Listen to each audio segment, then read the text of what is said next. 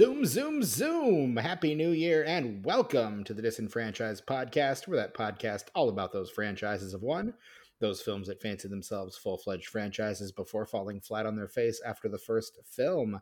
I am your host, Stephen Foxworthy, and joining me, as always, the man who knows just how long a baby needs to be in the microwave. It's my co-host, Brett Wright. Hey, Brett. Hello, Steven. How we doing tonight, buddy? Doing pretty good, man. Christmas was great. Yeah. Holidays are great. Did you get some good presents? Santa bring you anything cool? Yeah, man. I got some cool stuff. I got new tires for my car, so Fuck yeah. I'll drink to that. much needed. And also I got this really cool Ecto Cooler beer that some really good friend got me, so that's good too. That sounds like a really good friend. The best. Aw. Sounds like an asshole. I mean, he's that too. A little bit of that in there. Yeah, sprinkled in. A little salt of asshole. I think this podcast episode will bear that out for sure. Also joining us tonight, as always, our other co-host, the man who I think just got back from cousin dinner. It's Tucker. Hey, Cousin's Tucker. dinner. Hey, Steven, how's it going? It's going, man. It's going. How was your holiday? I also had a fruitful holiday. Not only did I get to hang out with the families, and I'm hanging out with various friends while I'm here in town, but my sister got me the Jim Varney biography book. You sent us that, yeah. Dude, I can't wait to read that, dude. When you finish it, we're gonna have to cover that first Jim Varney movie, first one where he plays Ernest, like the Dr. Ernest Otto. Goes to Camp. No, before that. Okay, Dr. Otto, we have to tie that into the obscure like art house film that they made about one of the characters from the Ernest TV show that's not for kids. We'll put that like we'll do like a half a theme month or like a theme week. When we'll we do don't do Dr. it, Otto, and then we'll do the fucking Existo. Oh, okay. Yeah. When we don't do them as a mini series, or when we don't do them as a theme month, we do them as mini series. Like next month, we'll have it'll technically be a theme month, but since we're taking a bye week, it's more of a mini series. But yeah. Well, here's what I'm thinking. We'll do a slight band meeting in the middle of recording. Love that. Love that. So it'll be on a fifth when I have a fifth Thursday, and the week before we'll do Existo. Okay. And then we'll do Dr. Otto, and then anyway, I also the best gift I got was I got a little walking around money from my parents. And like your boy barely made it here this year, like barely financially, like $6 in my bank account when I hit Indiana, barely made it here. I can appreciate that for sure. So, so my parents gave me a little walking around money, and I've been walking around a bit. Okay, nice. That sounds fun, man. I hope you guys are able to hit up the new downtown Indy Taco Bell Cantina this weekend. Oh, we gonna happen. Yeah, dude. And send me some pics so I can put them up on the Insta. So I was gonna say, yeah, we'll put them up on the social medias. Yeah, it'll be a whole thing. It will be a whole ass thing. But it is the end of 2023. This is our very last episode of 2023. This episode drops on the 28th, so we're recording it on the 26th. So that's extra fun. It gives Tucker like no time to edit. Straight up deadlines. But this episode drops in just a couple days as we're recording it. But as we have done since the very beginning, we are covering a failed franchise starter from the year in which we are currently existing. We've done some pretty wild ones over the year. I think last year we did Morbius, because what the fuck else were we going to do? But this year, we've been. That wasn't last year, was it? Yeah, it was 2022. Yeah, it was. Yeah. Oh, Jesus Christ! Time is an illusion. That was the last one I edited before I was full-time host. Correct. Yeah. It was Morbin time all up in this bitch. Yeah, I have no memory of that. I mean, well, I felt lucky that I got in right after the line, because I have no desire to see Morbius, and I still haven't. So fuck yeah, dude. It sucks. Yeah. It's bad. I believe it. Still, you know what? Worse, I think, than the movie we're covering today, for sure. Absolutely. And this one we've teased out for a while, because Tucker saw this one and kind of insisted that we when I hinted that this was going to be one that we could potentially cover as our end of year, he's like, "Oh no, that's the one we are going to cover." We have to. And Tucker is the squeakiest of wheels, so he tends to get his way. Tucker, what fucking movie from 2023 are we covering today? We are covering the Straight Up Flash. We are covering The Flash, 2023's The Flash, directed by Andy Muschietti, with a screenplay by Christina Hodson, story by John Francis Daly, Jonathan Goldstein, and Joby Harold. Although I think it's pronounced Machete. Machete, machete, machete, machete. Starring Ezra Miller, Sasha Calle, Michael Shannon, Ron Livingston, Maribel Verdú, Kiersey Clemens, Ancha Trau, Michael Keaton, and then just cameos. Ben Affleck, George Clooney, Jeremy Irons, Tamara Morrison, Gal Gadot, Jason Momoa.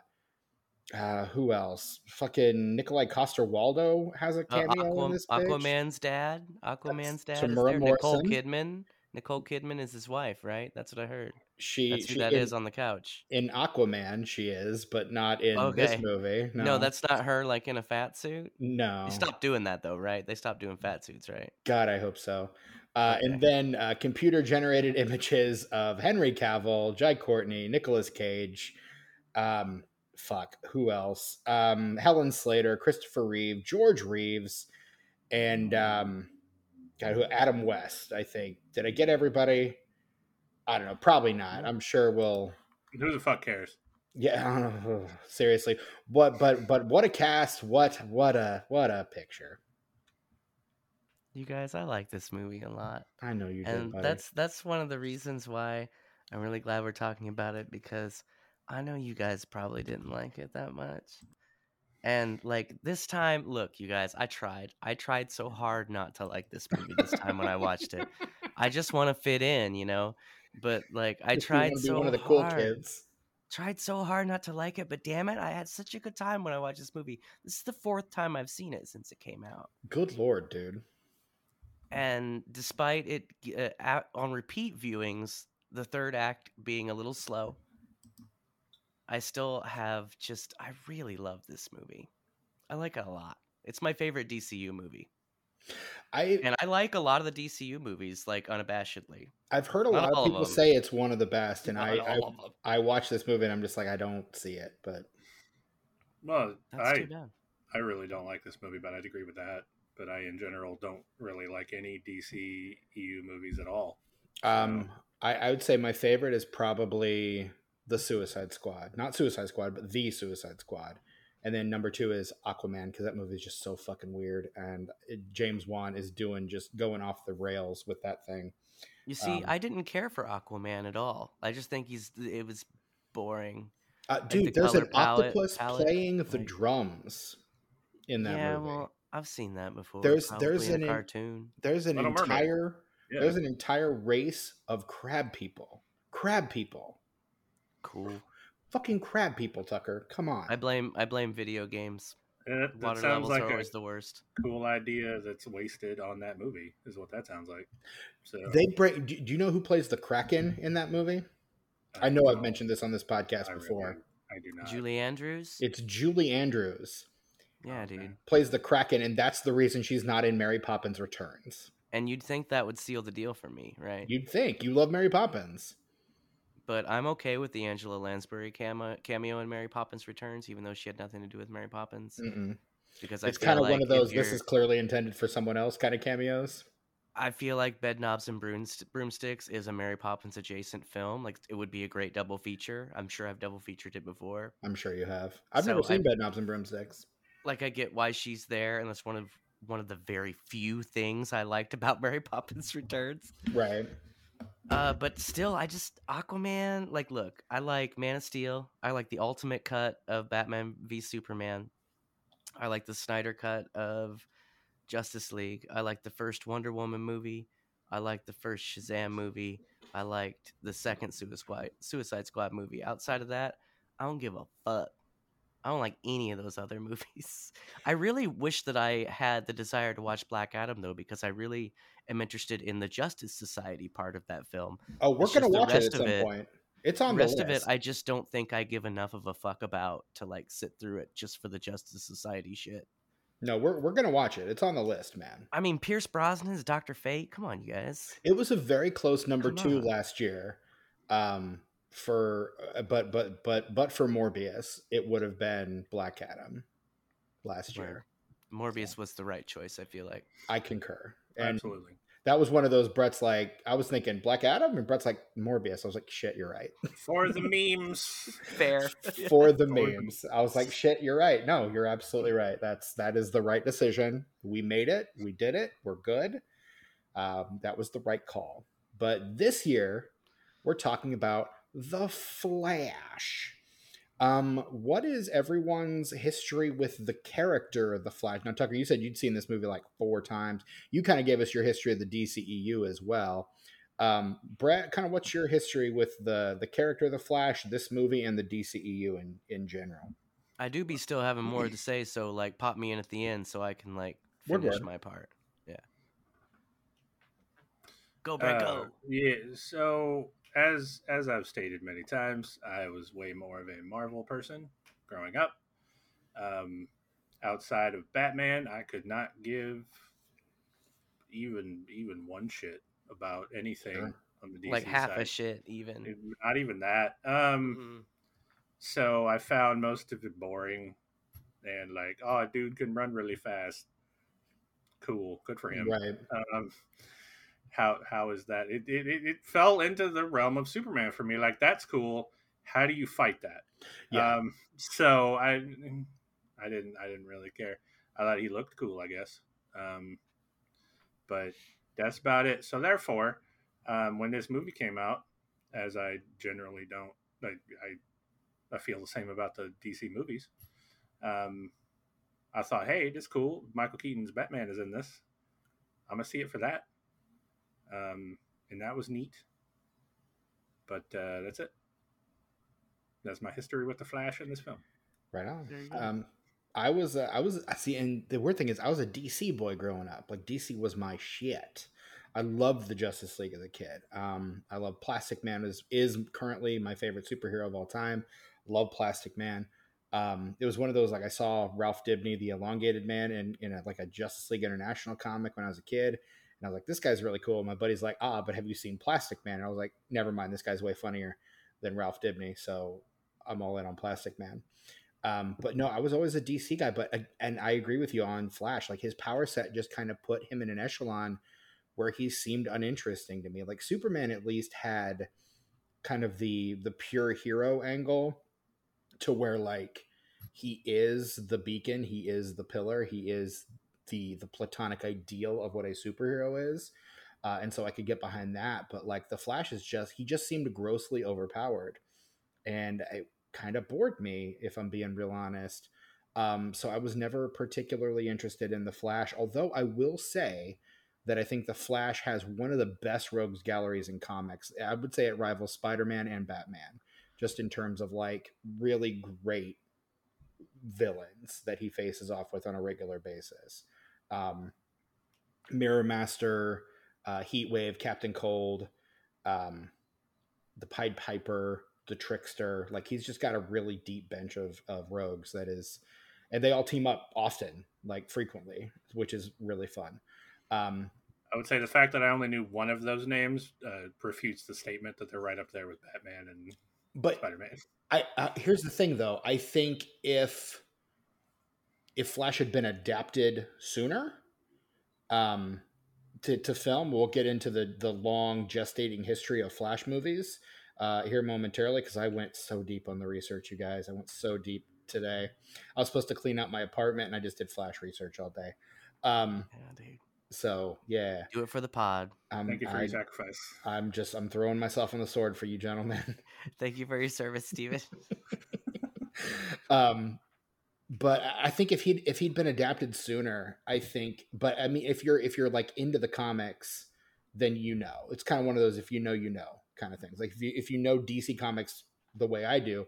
Like those guys show up and show out. So no, I'm definitely into the Flash as rogues. I think they're really great.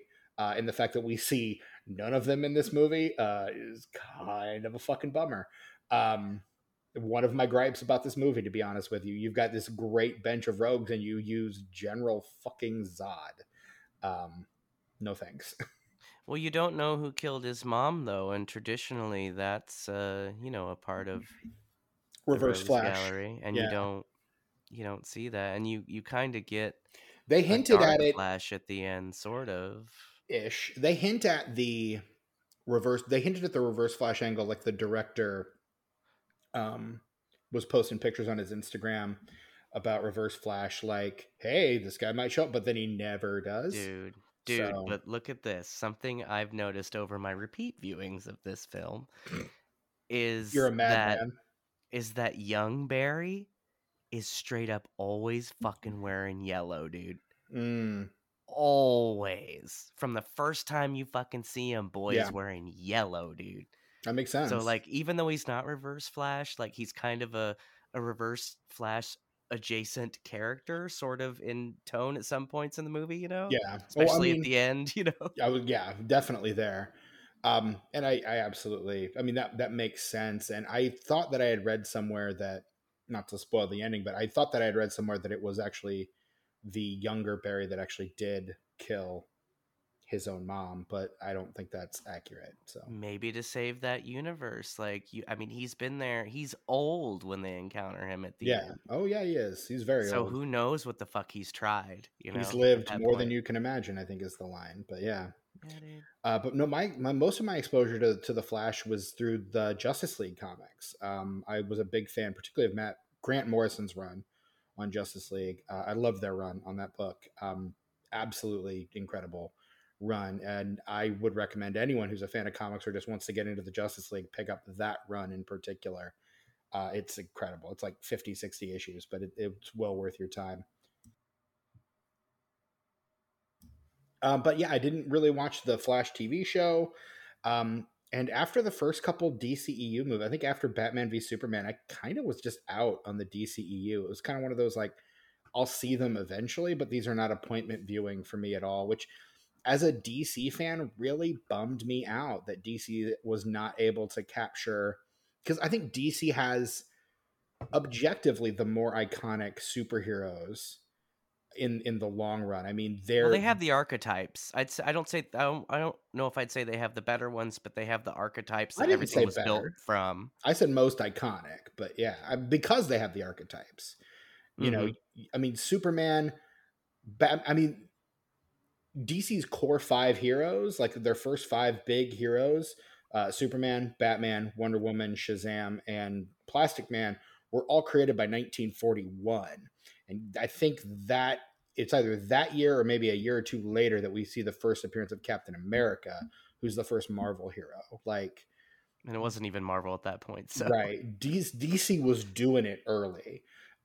So I mean, they have, they're the OGs for sure. for sure, and so it really irks me as a fan of DC that Warner Brothers has not been able to capitalize on these really incredibly iconic characters, and with the exception of a few movies and older movies at this point, like the original Richard Donner Superman, or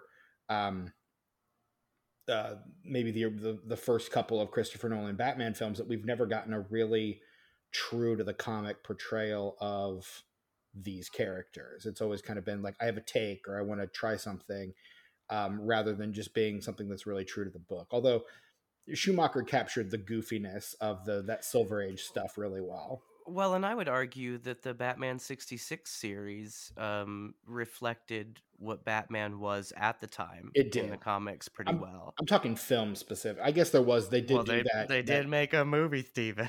Future episode of this podcast. Yeah. Oh, I can't wait. I fucking love that movie. It's a great movie. So much. It's such a good movie.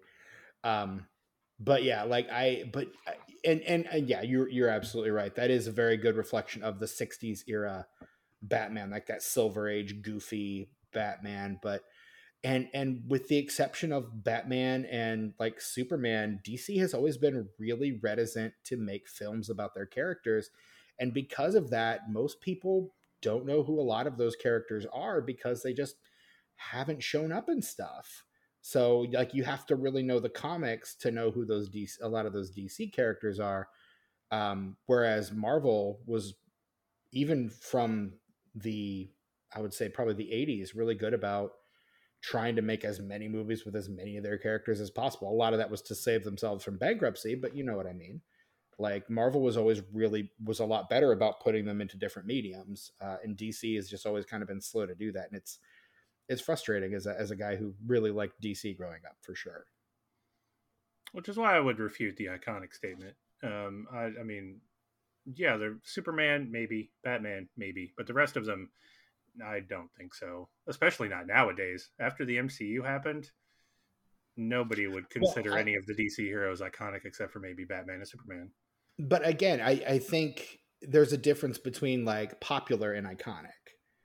There is. I'm taking that into account, and I still don't think they're iconic anymore. If they were, they might have been. They're not anymore. I mean, I would still say it doesn't get more iconic than Superman. It just doesn't. No, I just said Superman and Batman. Sure. The rest of them, no. The Superman and Batman, yes. Just because of Wonder Woman, not Wonder Woman, no Wonder Woman in there. Part of what I love about Grant Morrison's run on Justice League is he does not see the Justice League as a group of superheroes. He sees superheroes as a modern day mythology. And so for him, the Justice League are the gods on Mount Olympus looking down on all of us. He puts the Justice League Watchtower on the fucking moon so that like they literally are on the mountain looking down on the earth. And he gets these different characters specifically for their relationships to the Greek pantheon. And it's an incredible read with that in mind, I think. So I would recommend, touch on that a lot in Kingdom Come too. They do. I would recommend Kingdom Come, Brett, to you, and I would recommend Grant Morrison's Justice League to you. No, I've read Kingdom Come. Kingdom Come's great. I mean, and even if it sucked, like that Jim Lee art, the art, Ross. The art is amazing. I cannot deny the art. I got that wrong. The art is amazing. I can't deny that. But like, I'm definitely the person that Marvel was speaking to, where they were just like, you know what, these heroes need to be more grounded. We can't relate to these fucking godlike beings. We need to have people that like are human. Brett, because DC is Nintendo and Marvel is Sega, and it's 1993. That's it. That's really what it is. Yeah, dude. Yeah, but that analogy doesn't bear out considering what happened with Nintendo and Sega. So, well, and that's why I said specifically in 1993. That's why I specified the year. Sure, but that's to crystallize this in amber. That's the crux of my statement. Is like maybe that was true. What Steven is saying, maybe that was true then. It is not anymore. That's gone. But I think if it is no longer true, and I'm not willing to concede that it is, but if that is true, it is because of Warner Brothers' failure to capitalize on the iconic status of those characters in a way that reinforces that status. And I think, honestly, that's kind of why I'm excited for the first time for a DC movie now that James Gunn and Peter Safran are in charge, because I think Gunn more than anyone understands what these characters are and what they can be. Like, I'm looking forward to Superman Legacy because it looks like James Gunn is going to be riffing on Grant Morrison's run on Superman, All-Star Superman, which is an incredible run that really embodies the character. Like, they did a great job of just embodying who Superman has been and what he means to comics in general at large. And it's an incredible book. And if they can do half of what All-Star Superman does in that movie, I'm going to be very happy. Yeah, but no one will care because superhero fatigue is real now. Like, you just got to look at the Marvels, look at Blue Beetle. Nobody gave two shits about those movies. Hey, man, I really wanted to see the Marvels in theaters, but it was really good. I thought it was great, but nobody cares to see it. And let me tell you, I am one episode behind on What If right now, and I think it's fucking fantastic. I think I it's just better than the got caught first up. season so far. I just got Those caught first up two on What If. episodes, So. and then the third episode was wow. I really, Yeah. really having a good time with that No, this I year. think we have a lot of good superhero movies in the pipeline and good superhero like TV shows in the pipeline, but people are over it, man. People are done. It's the oversaturation of the market. Like Marvel tried to do too much too fast, and their quality control got away from them. Like No. Yeah. before, it was a finely tuned machine. You're doing like 2 movies a year across like 5 or 6 years to do a phase, and now you're doing 3 movies and 4 TV shows over the course of a year, and it's just too much. Like, see, if Secret Invasion taught us anything, it's that there's really no one overseeing these things the way they should be. Well, they are now. They've learned their lesson. See, there's the thing. Marvel's learned their lesson over all of the past 2 years, but I think it's too late. No, it's too late. Like, no, I think that they are, from what I've heard, like the way that they're course correcting. They're only releasing 1 movie next year, for fuck's sake. Right.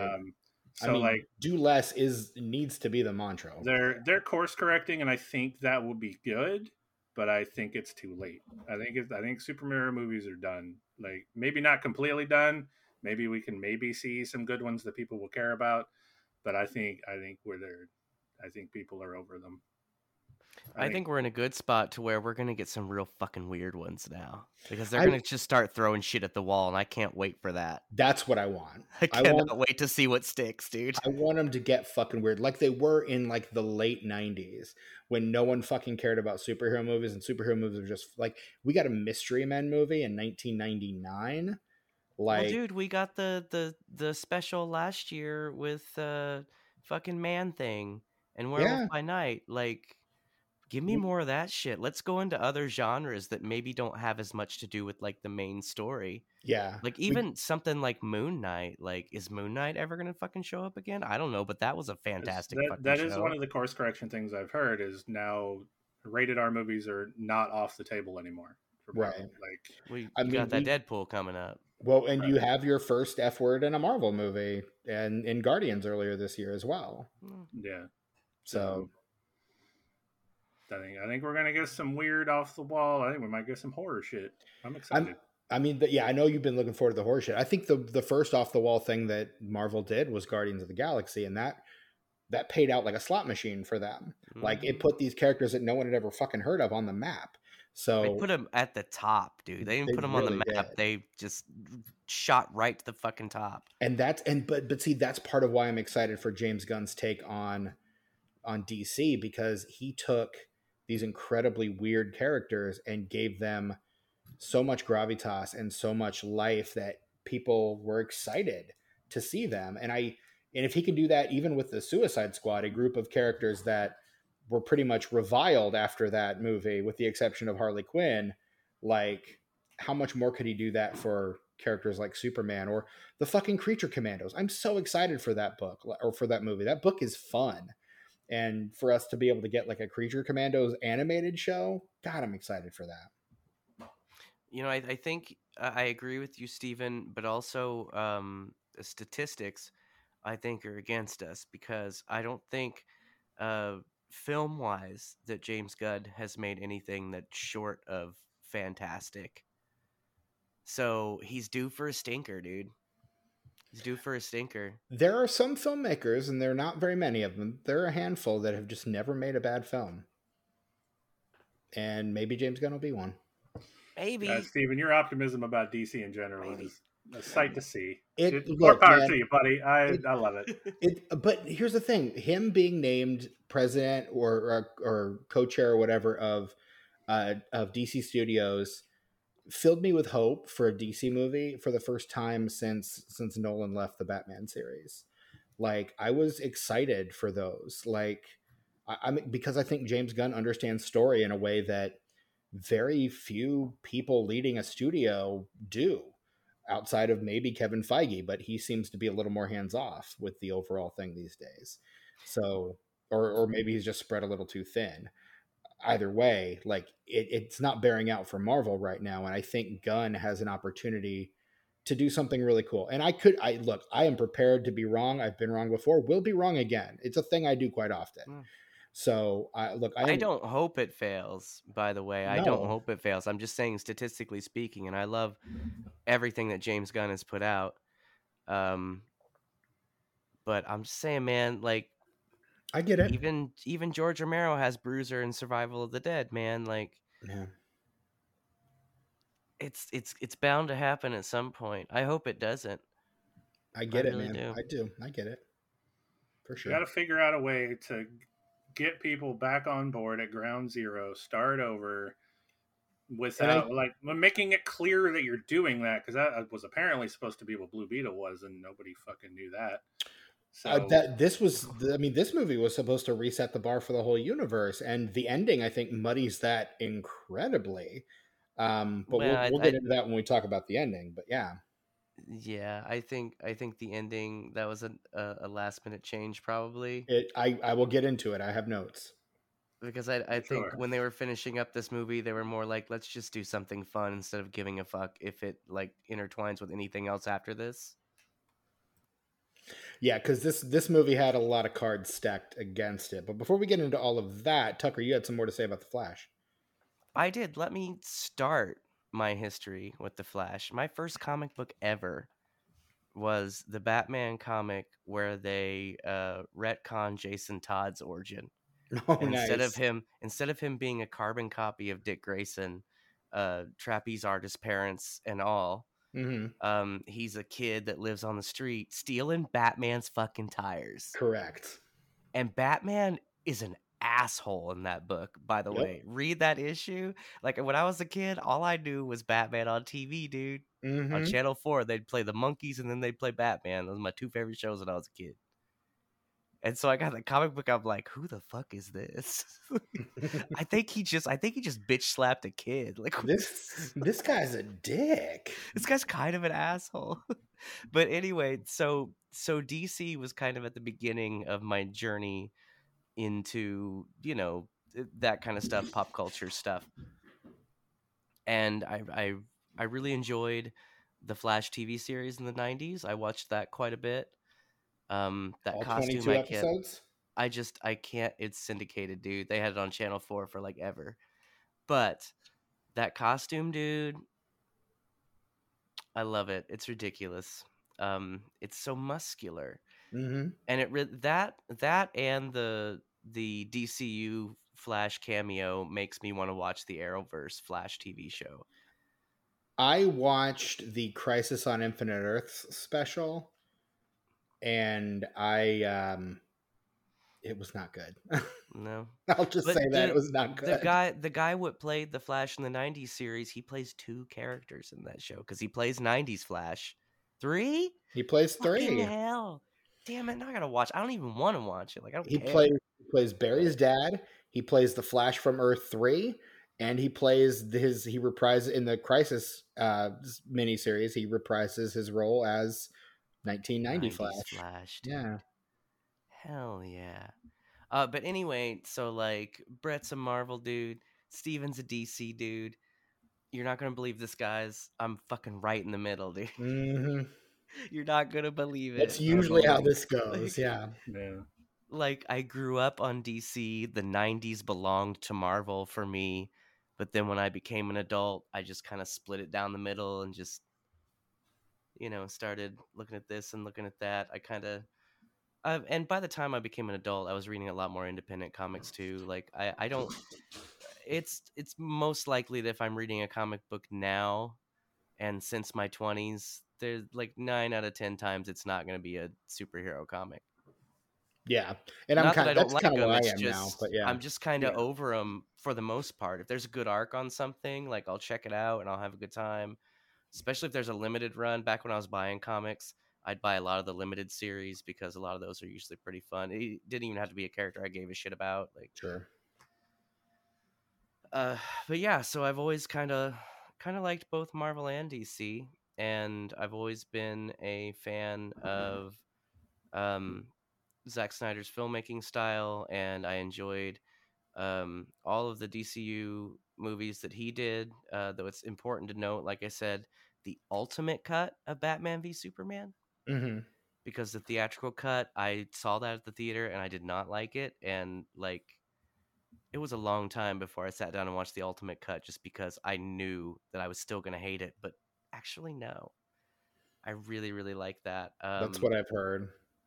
And And so that's I was probably my least favorite of the DCEU films, so I'm kind of like, I was pretty excited about this one when it was coming out, for a lot of reasons. One, because it seemed like it was going to be a fun movie. I saw the trailer and stuff. And usually, if people hate it before it comes out, that's probably something I'm going to like. that is kind of your bread and butter. You tend to, Like, I'm a contrarian by nature, and I feel like you're even more contrarian than I am most times. I don't even mean to be. I'm just trying to, stick up for the underdog. But this movie doesn't need me to, really, in my opinion.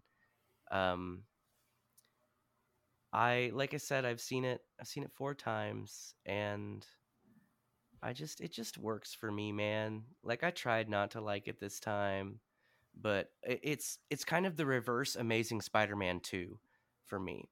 Like, when I first saw Amazing Spider-Man 2 at the movie theater, I was like, that fucking kicked ass. And then every viewing after that, like, I hated it a little bit Diminishing more. returns. And yeah. now I just don't like it at all.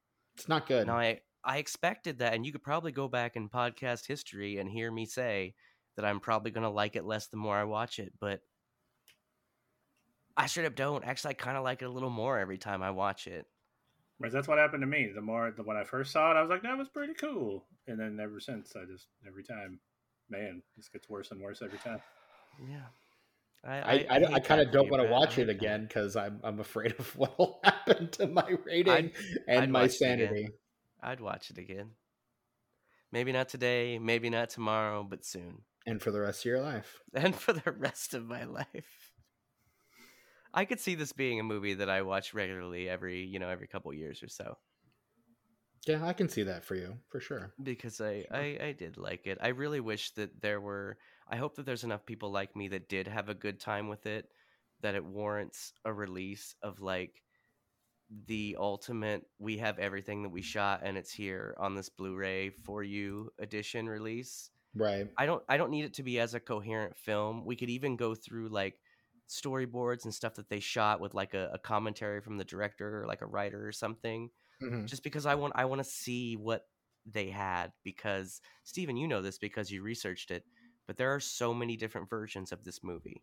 Yes. And, like, even after production started, I'm not just talking about the history of, like, it being in development hell since the fucking 90s. Right. But after production started, this movie changed so much. Mm-hmm. And I'm just so curious as to, it's like the Weird Al movie where I was like, oh man, there's got to be a lot of stuff that we're not seeing for different reasons, obviously, in this movie. I want to see that stuff. Yeah, see for it real sure. Bad. I caught on, it was on Wikipedia. They said something about how, I think it was WGA arbitration, but they had to go through like they think it was this movie. They didn't say what movie, but it was a high profile superhero movie that had, over the course of its screenplay, 45 different writers attached. And I'm going to go through that. I'm going to go through not quite that many over the course of my research here, but I'm going to go through quite a few. And that's another thing that impresses me about this movie, is just knowing even the broad strokes of the history of it. The fact that we even got a coherent film at all is a fucking miracle. I mean, it kind of depends on how coherent you want your film, but yeah. Oh, there's plot holes that you could drive a Winnebago through, sure. Yeah. But it still tells a story, an understandable story, that you can understand and follow. Your mileage may vary, but yeah. I think we all know where I'm coming down on this one. Yeah, dude. Well, let's talk about the plot, and then we can get into all of your. I was going to say, yeah, because I've got 6 pages of notes here, and five and a half of those are just the development hell of this movie and the timeline of this movie. So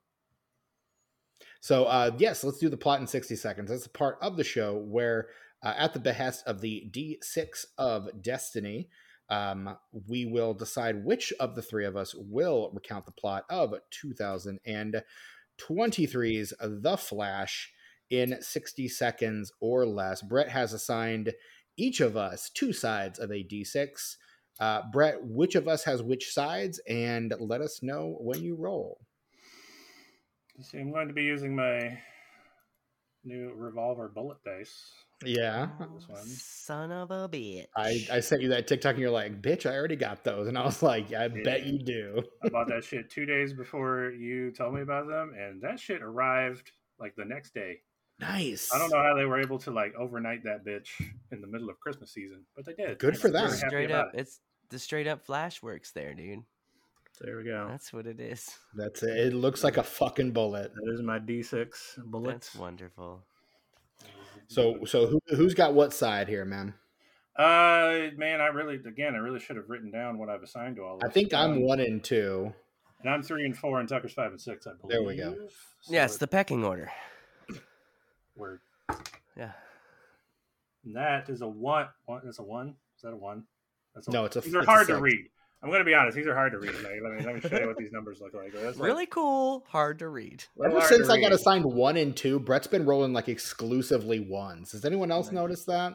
Well, there was that whole season that it was all Brett, so. Yeah, and then the next season it was all me. Yeah. Damn it. It was all you, then it was all me. I was really fucking hoping I wasn't going to have to be the guy to do the plot on this one. Well, you don't have to be. Somebody want to volunteer? Do you want to volunteer as tribute? Do we want to make that a rule? Like, if you really don't want to do a plot, somebody can volunteer as tribute to take your place? Yeah, but who's going to? I would figure you would. You love this movie. Yeah, but I like having fun watching you struggle through it. Yeah, I bet you do. Bitch. It makes for great content, dude. That's what we do. We're all right, fuck it. Making them contents. This is gonna fucking suck. Those are the best ones. You always get so disgruntled about it, but like those are the best fucking ones. Oh man, I'm on Speed Racer this shit, Steven. I am legitimately watching this movie going, I hope I don't have to do the plot for this one because this is so plot dense in the worst way. It's like I almost want to volunteer because just to call Steven out just and be like, yeah, I can do this in 60 seconds. Like, I mean, I can, easy peasy, lemon squeezy. Good, but okay. Put 60 on the clock. Let's do this, bitch. I believe in you, Steven. You can do this. I don't know what's up with us, but we've been saying bitch a lot in the last like 5 minutes. That's weird. You can straight up do it, dude. I'll pull up the Wikipedia and do it if you want me to. No, I'm doing it. The D6 spoke. We must tribute. You know what happens when we defy the D6 or the coin of justice, which I found, by the way. It is in my wallet. It is right over there. Oh no! What happens? Has bad things happened before? Yes. Oh, I don't remember. But all right. If you say so, I guess. All right then. You let me know when you got 60 on the clock. Give me the 30 and the 10. Yep. Cool. Go. Okay, so the Flash is he wants a sandwich, but he has to save Gotham, and then he does, and Batman and Wonder Woman are there, and then he goes and gets his sandwich, and he meets Iris, and she's cute, and he likes her, but he's super awkward, and his dad's going to prison for killing his mom, but he didn't do it, but the footage is grainy, so he can't prove it, so he decides he's going to go back in time by running really fast, and he changes the past, but then he also changes the future and the past, so his mom's alive, but like Michael Keaton is Ben Affleck, and Superman's not there. It's Supergirl, and then Zod comes, and he gives his past self powers, but then he loses his powers, and then he gets his powers back through Supergirl, and then they fight the Kryptonians because they don't want to use the Flash's Rogues Gallery for some god-awful unknown reason. And then the younger Flash wants to fix everything, and so he tries, then it becomes Dark Flash, and then the multiverses crash, and there's a bunch of god-awful cameos, and then he decides to let it go, put it back, but he still can't do it, and that's it's the George game. Clooney. All right. That was not bad. It was not bad. Seemed good to me. I left a lot on the table. You hit the broad strokes. Yeah. I did. You're over there stroking broad, Steven. So I always do. All right.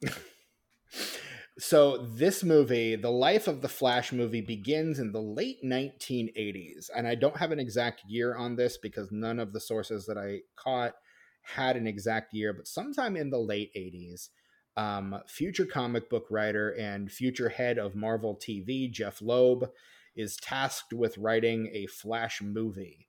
I'm not sure where that falls in relation to Tim Burton and Sam Hamm's Batman, which came out, of course, in 89, as we all know. But ultimately, nothing came of that except for the fact that it gave Loeb his career in comics. He basically, Jeanette Kahn read that script and was like, hey, you should come work for DC. And so he did, and became a comic book writer. So there you go. And then we're going to skip ahead to December 2004 is where we're going to skip ahead. David S. Goyer, the man who gave us Dark City, the Blade trilogy. Blade, yeah. And those Nolan Batmans. Batman Begins and the others that followed it. He is tasked with writing a Flash movie that he would also have likely directed as well. The script was said to have been inspired by the then current run of Geoff Johns. His name's going to come up a lot in the synopsis, at least in the early part, and would feature a tone similar to Sam Raimi's Spider-Man films.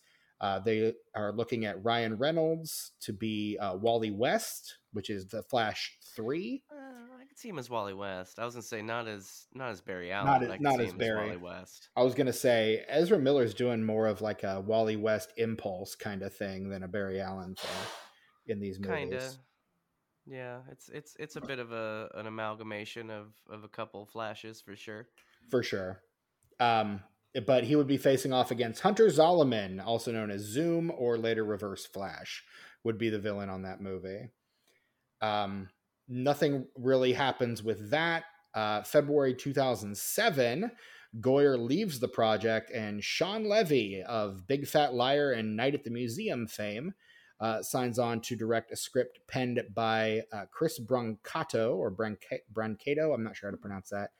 He wrote Species 2. He would eventually write for Hannibal, and he was also the creator. He would also become the creator of Narcos.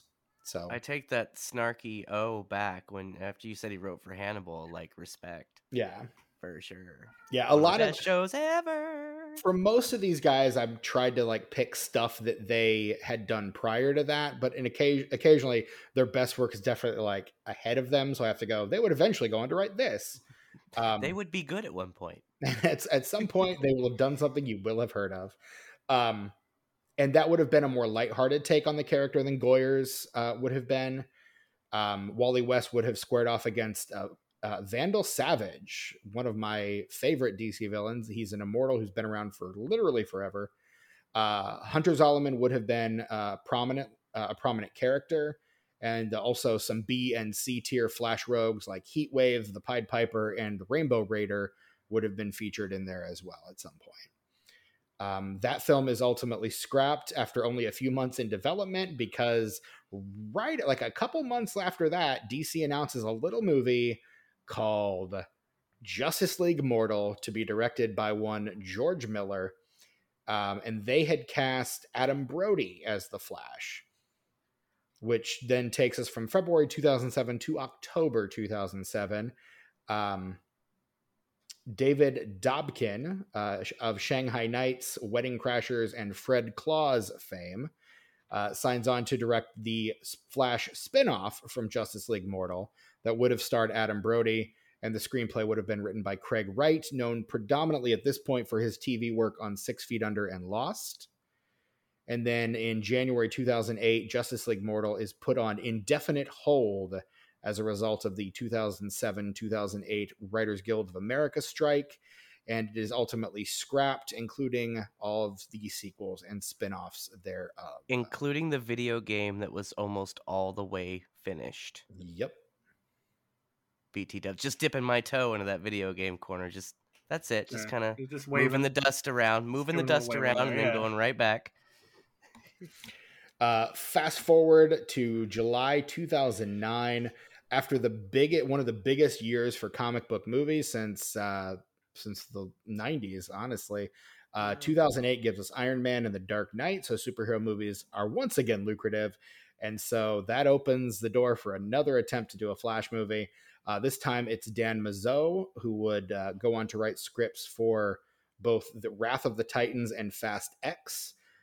He would craft the screenplay for a film that would be produced by Charles Roven, the man who gave us Angus, 12 Monkeys, 3 Kings, future episode of this podcast, Bulletproof Monk, Scooby-Doo, and Scooby-Doo 2 Monsters Unleashed, and Batman Begins, among many, many, many others. Are you telling me that's the same guy what wrote Angus? Produced. Are you kidding me? produced Angus. Yeah. Did you guys ever see that movie? Yeah. I think it's George C. Scott's like last film. I Which is was the fucking target wild. audience. I was that age when that fucking movie came out. I was tracks. all about that motherfucker. Like my aunt had the job where she would go to the movie theaters and write down the trailers and write down the reactions and count the people that came in so that they could put it against the ticket sales. It's kind of like a secret shopper for movie theaters, and you get to watch free movies. Yeah. We've discussed this for sure. Yeah. You get to watch free movies all day, and I think I watched Angus at the movie theater. I probably saw it 3 or 4 times at the movie theater, and then I bought the VHS. I knew when I put Angus down on the list, like I initially skipped Angus, didn't even put it on there, but I knew, I'm like, I have to put this on here because I know this is a movie that Tucker straight up loves. Yeah, I don't know. I haven't seen it in years. I'm afraid to watch it. I'm afraid to rewatch it because I don't want to sully the memory. Because from what I remember of it, I don't think it's going to hold up very well for me. Yeah, it's kind of a time and a place thing. I do want to watch it though. I struggle with it every time I see it streaming somewhere, which it rarely is. But when I see it, I'm like, should I? I might. Ooh, I don't know. I just want to keep the good times, keep the memories, man. I don't want to fuck it up.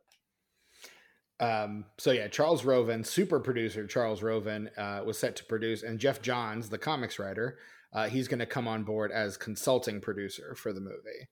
But that is ultimately scrapped in October of 2009 because DC couldn't figure out if they wanted to prioritize a Justice League movie or not. So that whole thing just kind of languished. That movie was scrapped, and they ultimately didn't pick up their feet on the Justice League movie either, which brings us to June 2010. Having been named the chief creative officer of DC Entertainment back in February, Jeff Johns tasks the writers of 2011's Green Lantern, which is to say future Arrowverse architect Greg Berlanti, Smallville and eventual Logan scribe Michael Green, and Eli Stone creator Mark Guggenheim, to pen a Barry Allen-led film emphasizing Flash's athleticism. In fact, Guggenheim described the film as something like a sports movie. And then after Green Lantern, see our past episode on Green Lantern, after that movie disappointed, that movie was the Flash movie was ultimately scrapped as well. I think we mentioned on the Green Lantern episode that one was supposed to kick off the DC shared universe, but because Green Lantern sucked so bad, they kind of scrapped everything. I think Flash probably would have been a part of that, is my guess. And they probably would have gotten an athlete to play the Flash, is my other guess. July 2013, with the success of Man of Steel the previous month, DC announces its intention to create a shared universe of films, which would eventually be called the DCEU. And at that point, they announced a Flash film that was supposed to be released in 2016, to be followed in 2017 by a little movie called Justice League. We got it early, you guys. Mm-hmm. So this movie begins in the production of this specific movie begins in 2013. In October of 2014, I think literally a week before the Grant Gustin Flash show premieres, Ezra Miller is announced as the Flash of the DCEU, creating a lot of backlash from Arrowverse fans who I think thought they wanted to see Gustin play that role on the big screen since he was already playing it on the small screen. He had been on a few episodes of Arrow, and so they wanted to see him cross over. I never understood that. That's obviously above his pay grade. I agree. Obviously. Come on. But was my first little hint that I was not going to like DC movies because it's such a clear through line. Why are you doing this with different actors? It's already triggering my thing about continuity and roles. Oh yeah, so I was out almost immediately. I was gonna say, would it not be the same guy? I'm amazed that you don't just hate all the multiverse shit, because that is such a great way to explain away any continuity errors. Well, this was before I knew about multiverses and whatnot. Okay. So that's the perfect way to explain it away, and I'm okay with that. Okay. All right. Check this out, Brett. As of right now, before the new DCU starts, we have 4 Batmans currently. We got Ben Affleck. We got Michael Keaton. I do want to see that Batgirl movie, by the way. Same. And we've got straight up George Clooney, and we've got Robert Pattinson all at once. Adam West is in this movie too, so that's technically Well, 5.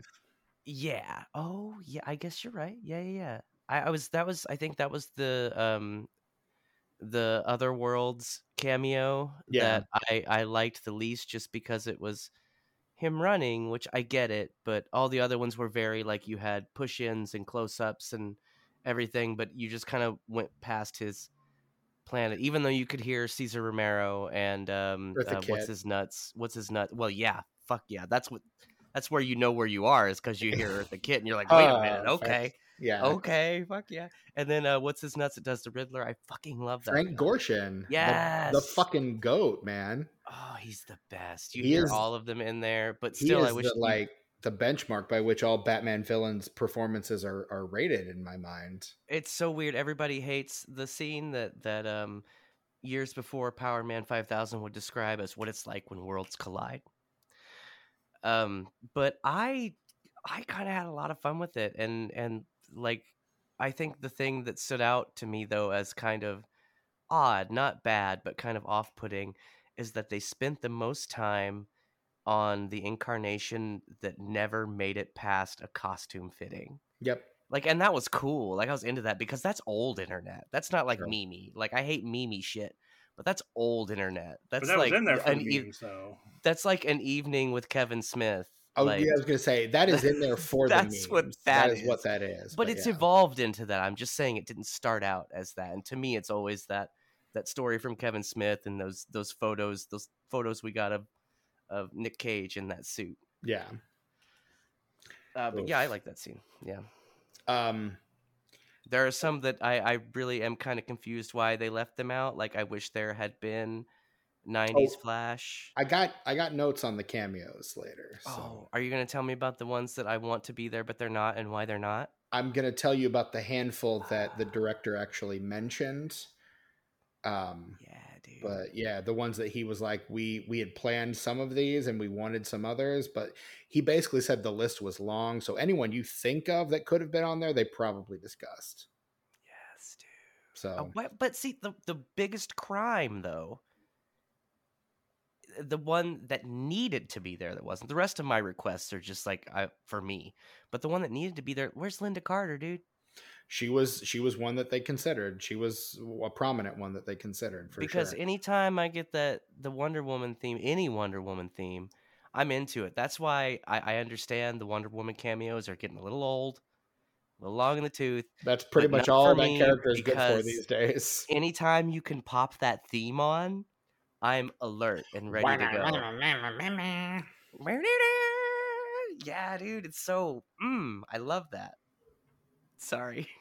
I love this movie too much, and I realize that I'm it's just I like it a lot. This might be our new longest episode ever, because I'm on page 2 of 6 here. Jesus Christ. No, well, I'll just say that's why I hated that scene, because like we could have got Linda Carter and much more better cameos, but instead we spent way too long on a Nick Cage meme. Mm-hmm. Yeah. Anyway, Steven, carry on. Right on. So at this point, they announced Ezra Miller is Flash, and they also announced the release date. They move it from 2016 to March 23rd, 2018. That spot will eventually be given to Tomb Raider. They will not actually do that movie then. In early 2015, James Wan of Saw past episode Dead Silence and Furious 7 is offered the choice between directing either The Flash or Aquaman, and he decided to take Aquaman because he thought he could do a lot cooler stuff with Aquaman than he could with Flash. April 2015, Phil Lord and Christopher Miller, directors of Cloudy with a Chance of Meatballs, 21 Jump Street, and the Lego Movie, begin writing their treatment for the DCEU Flash movie with the option to direct. And then in October of that same year, they leave to work on Solo, a Star Wars story. See our previous episode on that movie. Director of, or the writer of Dark Shadows and Abraham Lincoln Vampire Hunter. See our previous episodes on those movies. Seth Grahame-Smith steps in to tweak Lord and Miller's treatment. And he would have directed the film as well, making that his directorial debut. In February of 2016, the Flash solo film release date is pushed up a week from March 23rd to March 16th of 2018. You can get a lot done in a week. and apparently they didn't think he needed to. So, and then the next month, March 2016, Ezra Miller appears in a brief cameo in Batman v Superman: Dawn of Justice. The month after that, April 2016, Graham Smith leaves the project over creative differences. Keep those words in mind; they're going to come up a lot. June 2016, Rick. I'm gonna mispronounce this man's name, but I'm very sorry. Fumiya.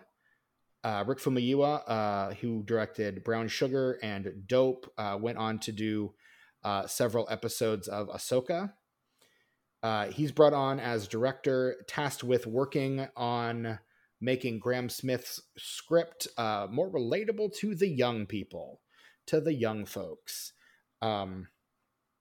Yeah. And apparently he had kind of a darker tone in mind, which got some pushback. His big contribution came the next month in July 2016. He casts one of the stars of Dope, Kiersey Clemens, from Dope, Transparent, and Neighbors 2, Sorority Rising.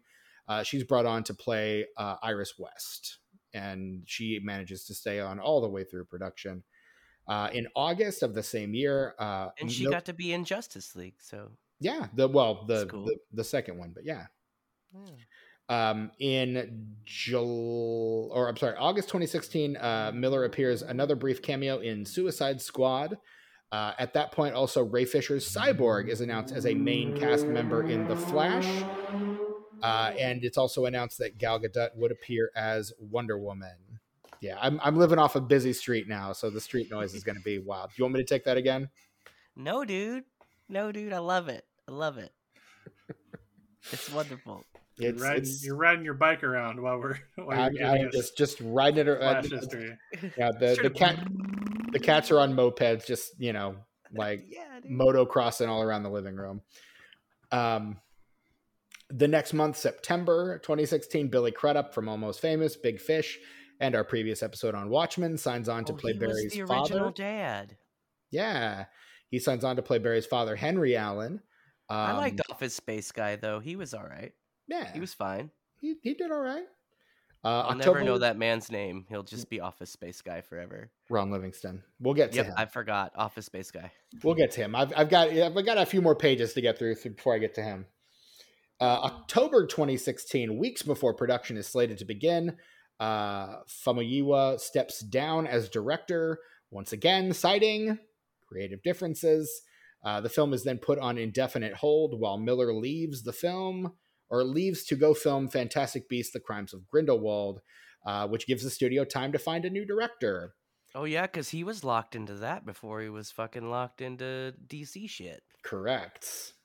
They were. Yes, sorry. The character in the film is he, and Ezra Miller is they, and I'm gonna mix that up, and I apologize for every time that I do that.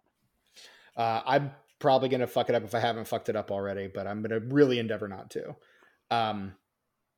In January 2017, Warner Brothers opts to take the film in a whole new direction. They hire Joby Harold, the person who wrote Awake, a future episode of this podcast, King Arthur, Legend of the Sword, as well, to do a page one rewrite. So just start over from scratch and take it from there.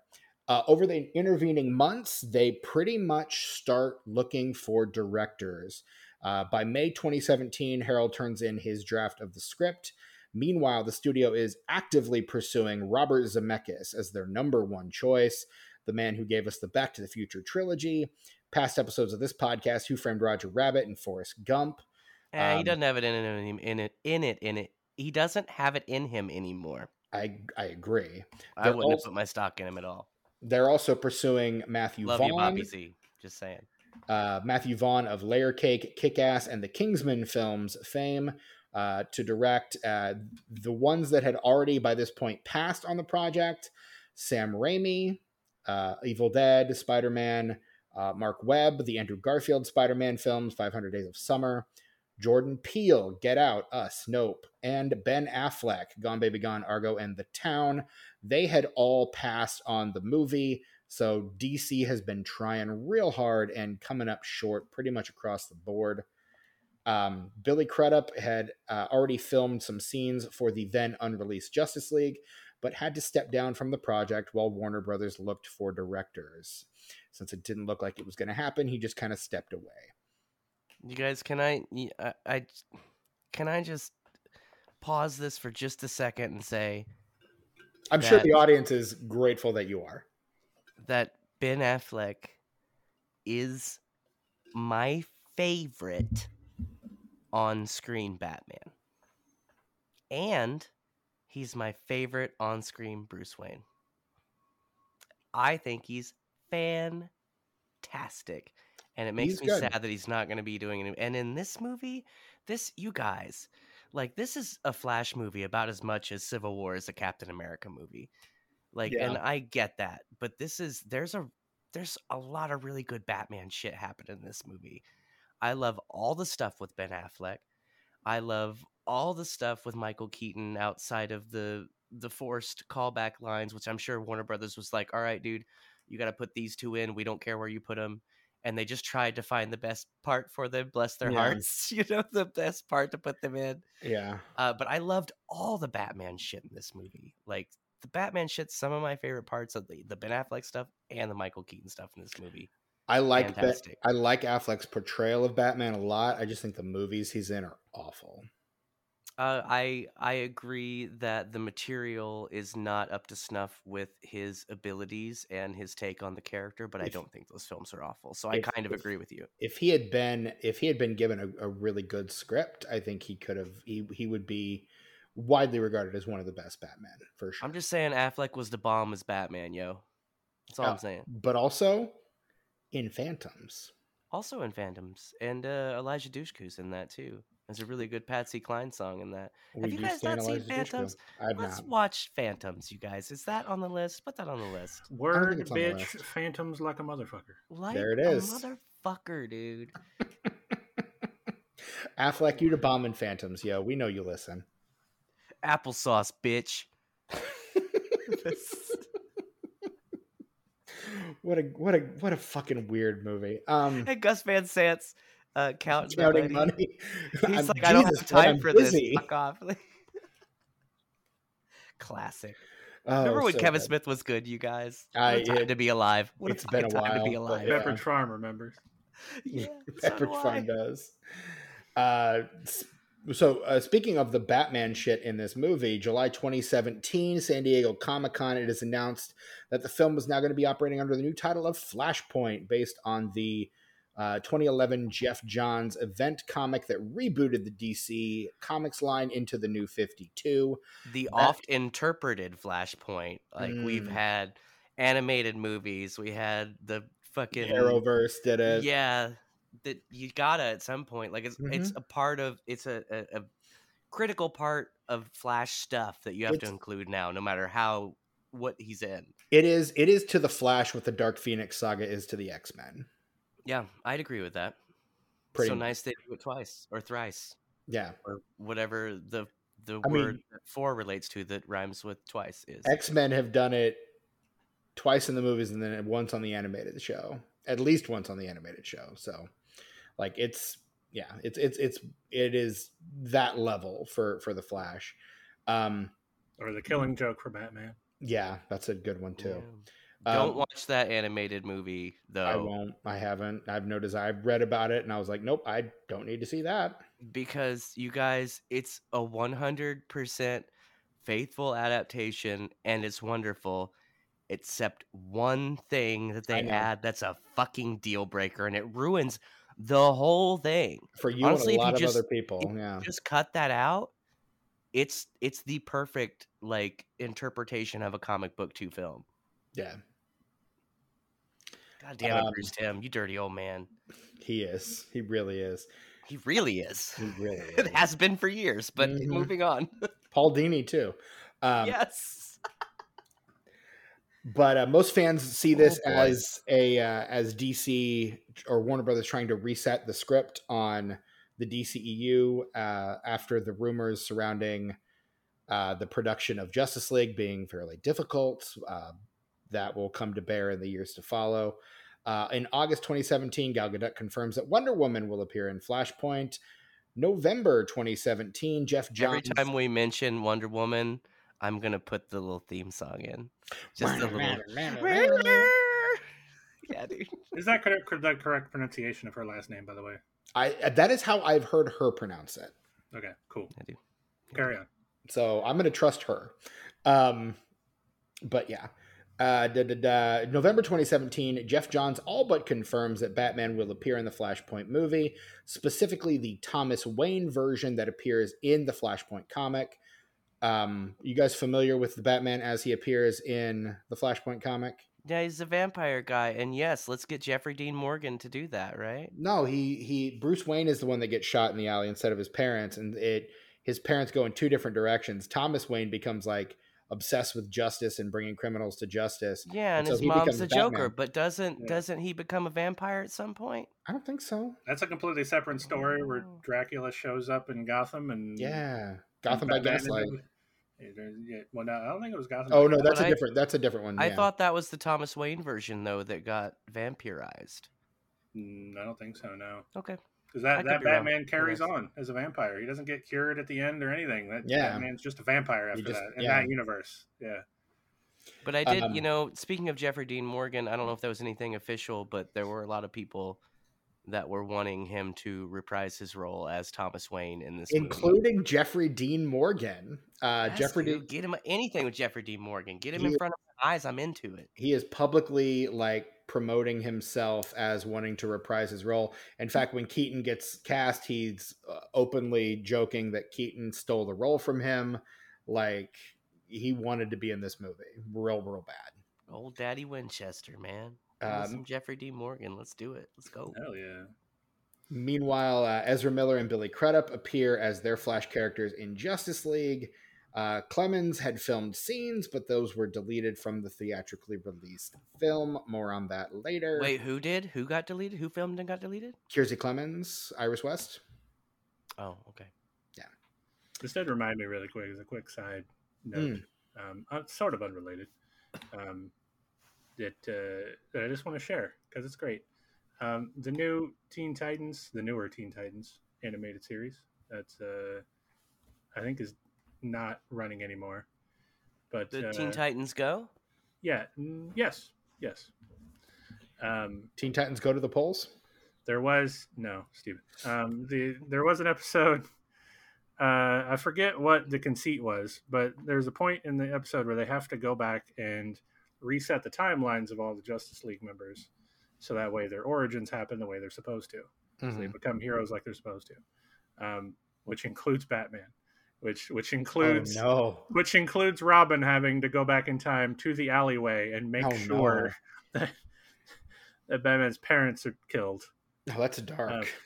I think they each have an item that they have to take back, I think, and it's the pearl necklace. He takes the pearl necklace into the alleyway, you see the gunshots, and he comes back and they all cheer because they succeeded in doing what they were supposed to do. Oh my god. is great. You guys, that is a fun show. They have a lot of really fun ideas on that show. They take it a lot of weird places. I like the one where they go to the polls. Sure. Sorry, it's my riff on that dumb Hillary Clinton line. January 2018, tired of waiting for Robert Zemeckis' schedule to free up, Warner Brothers goes ahead and goes after John Francis Daley and Jonathan Goldstein, directors of future episode Vacation, directors of Game Night, and eventually Dungeons & Dragons, Honor Among Thieves. Oh, I liked that movie. You both did. Yeah. As you haven't seen it, Steven? You ain't watching it yet? No. You son of a bitch. You're a bitch. He brings them on as writer-directors, tasking them with making a more lighthearted film than what had been adapted previously. They get confirmed in March, and then on March 18th, that's when Tomb Raider comes out, because that was the original release date for The Flash, and it doesn't really have a release date until later. April 2018, the title reverts from Flashpoint back to just The Flash, although the script does retain obvious Flashpoint references. October 2018, filming is set to begin in February 2019, but Ezra Miller is in Fantastic Beasts: Secrets of Dumbledore, and so that delays filming once again. Warner Brothers sets the film's release date to sometime in 2021, just vaguely off in the distance. You know what would be really fantastic marketing is if the soundtrack to Fantastic Beasts is called Fantastic Beats. Mm. You're on. And That's where all to I got. find them on That's the all I got. soundtrack. Yes. Moving on. March 2019, Ezra Miller, concerned with the lighter tone the film is taking, seeks out comic scribe Grant Morrison, my favorite, That's your boy. to It's help your boy. person, but yeah, Grant Morrison also they them pronouns, also non-binary.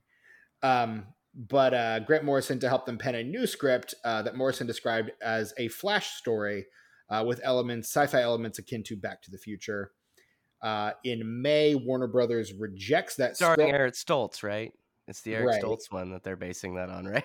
Of course. What else? Yes. That's fun. You guys, that's fun. Let me show you my tattoo. Hang on. Let me hoist my leg up here. You guys, that's one of my favorite scenes is because I've lived in that apartment before. That does not You surprise guys, me even I a really, little bit. really have. I love that fucking scene. All the outside characters, his pals from the lab or whatever in the original continuity, and they're so different. And Homegirl is just like burping words, and I'm yeah, Right down to the fridge with barely anything in it. it's fantastic. I really liked that. just Sorry. a rotting hunk of broccoli and Yes. where am I at? I'm in. Oh yeah. So Warner Brothers rejects that script in May, but does ask that Miller remain on as star as his option or their option. Excuse me, their option was set to expire. July 2019, Daly and Goldstein leave the film. Guess why, guys? Want to take a guess as to why? They was it because I don't know. Creative differences. What? Oh, I know. I can't believe that. That's strange. So strange. never happened before. No. never will again. Christina Hodson, who would write a future episode of this podcast, Bumblebee, and the then upcoming Birds of Prey film, she is brought on to write the Which screenplay. I thought was fine. I liked it. Okay. I liked it. I always forget about it as far as DCU movies go, but it was pretty all right. It also has one of the best looking sandwiches ever to appear on a film screen. So Yeah, dude. that bodega breakfast sandwich, holy shit, that looks so good. But she's brought on to write the screenplay, and Daly and Goldstein do receive a story credit. So basically, she's using their idea and building on it. Andy Muschietti of Mama, It, and It Chapter 2 takes over as the film's director. And filming is set to begin in 2021 after Miller's commitments to Secrets of Dumbledore wrap. Look, I hope this doesn't put him in director jail. Because, you know, like I liked those It movies, and say what you will about this movie, it outside of objectively some of the CGI, it looks fantastic. Like when you really sit and pay attention to this movie, there's so much visually going on that is it's CGI pretty subtle, that is pretty fucking brilliant. I love the way this movie looks. And I know I don't believe the director that the CGI was supposed to be shitty. I think in one scene it was, but other than that, it was not. I do think for me, specifically in the big Worlds Collide cameo scene, I think it kind of works for me in that context. I know I think it's bullshit that it was. I think meant that's to be, where it was supposed to look shitty because that's not a real place. Yeah, because that worked for me. That really, really fucking worked for me. Like I think in the Chronosphere, whatever the fuck they call it, I think that's where it's supposed to look shitty. But like the baby shower at the beginning, that's not supposed to look shitty, and it really does. That's too much fun to care if it looks shitty for me. No. Which fight scenes? The Batman fight scenes were all amazing. The Affleck one was great. All the Keaton stuff was. There was some rubbery shit. Specifically, the Kryptonian fight scenes are really, and the ones in Russia also are really. Look, rough. there's some rubbery shit with the Batman fight scenes, but I grew up on Blade 2. Okay. Like, I've seen bad rubbery CGI people, and these are not that bad. Not distractingly so for me, at least. You see, come on, Blade 2. Come on. He looks like Stretch Armstrong, Blade, coming down that fire escape. I mean, come on, dude. And that's Guillermo del Toro, dude. It's the best of the Blade movies by a country mile, I'll tell you that. I disagree. The first one's the best. The second one's boring. And the third one is fun, but it sucks. I concur. Yeah, hey, all right. Tink. Well, I'm with you, fellas. April 2020, 1 month into the COVID-19 pandemic lockdowns, Warner Brothers moves the release date up from July 1st, 2022 to June 3rd, 2022. Meanwhile, a tweet begins circulating featuring Ezra Miller apparently choking a woman in Iceland, thus beginning the Ezra Miller troubles. Meanwhile, at the Hall of Justice. Thank you for that, Brett. That's amazing. June of 2020, Michael Keaton enters talks to reprise his role as Bruce Wayne Batman from Batman 1989. Now, was he already signed on for the Batgirl? I don't know. I didn't research the Batgirl. Because he was probably signed on for this first, and they were like, "Hey, what if you do the Batgirl shit too?" Because this is golly. Based on the original ending for this film, I think the intention was to have Keaton replace Affleck in the DCEU. Yeah, he was going to be old man Bruce for sure. We were going to get some Batman Beyond, apparently. And what's going to come next. Sasha Calle was supposed to replace Henry Cavill. That's the worst fallout from this film for me, because she is fucking phenomenal. She is, I think, the biggest waste of potential. I love her in this role, and I've never seen Supergirl like that, man. My Supergirl is the one they CG'd next to Christopher Reeve, man. Helen Slater, that feature episode of this podcast, yeah. I loved that movie when I was a kid. Then I watched it when I was a teenager, and I was like, this is garbage. And I haven't watched it since. But I loved that movie when I was a kid. You will again. You'll get your chance. Don't worry. I can't wait to watch it again, because even though I don't like it, I'm excited to kind of relive it a bit and have fun with the fun parts that obviously appeal to my child mind. In August of 2020, both Keaton and Affleck are confirmed to be playing different versions of Batman. October 2020, Billy Crudup enters talks to rejoin the cast as Henry Allen, and the film's release date is pushed back, this time to November 4th, 2022. In January 2021, Ray Fisher officially leaves the film, claiming that he will never again work for Warner Brothers or play Cyborg in the DCEU as long as Walter Hamada remained president of DC Films. Because all that Joss Whedon shit. Exactly. Hamada would eventually... I wouldn't work for him either. Fuck that. Hamada would eventually step down in October 2022, just before the release of Black Adam. February 2021, Sasha Calle from The Young and the Restless signs on as Kara Zor-El Supergirl, marking her first feature film, and Billy Crudup is also confirmed at that time to be returning as Henry Allen. Oh, she's mad in this movie too, and I believe it. I believe she's mad as fuck. Every time she gets mad, I'm like, whoa, watch out now. Whoo. She's scary, dude. I love her. March 2021, Zack Snyder's Justice League debuts on HBO Max, including the deleted footage filmed with Kiersey Clemons, who at this very same month reaches a new deal with WB to rejoin The Flash. Maribel Verdú from Pan's Labyrinth signs on to play Barry's mother, Nora Allen. And at the same time, Billy Crudup departs the film, citing scheduling conflicts with his Apple TV Plus show, The Morning Show. And Ron Livingston from Office Space, Band of Brothers, and The Conjuring is brought on to replace him later in the month.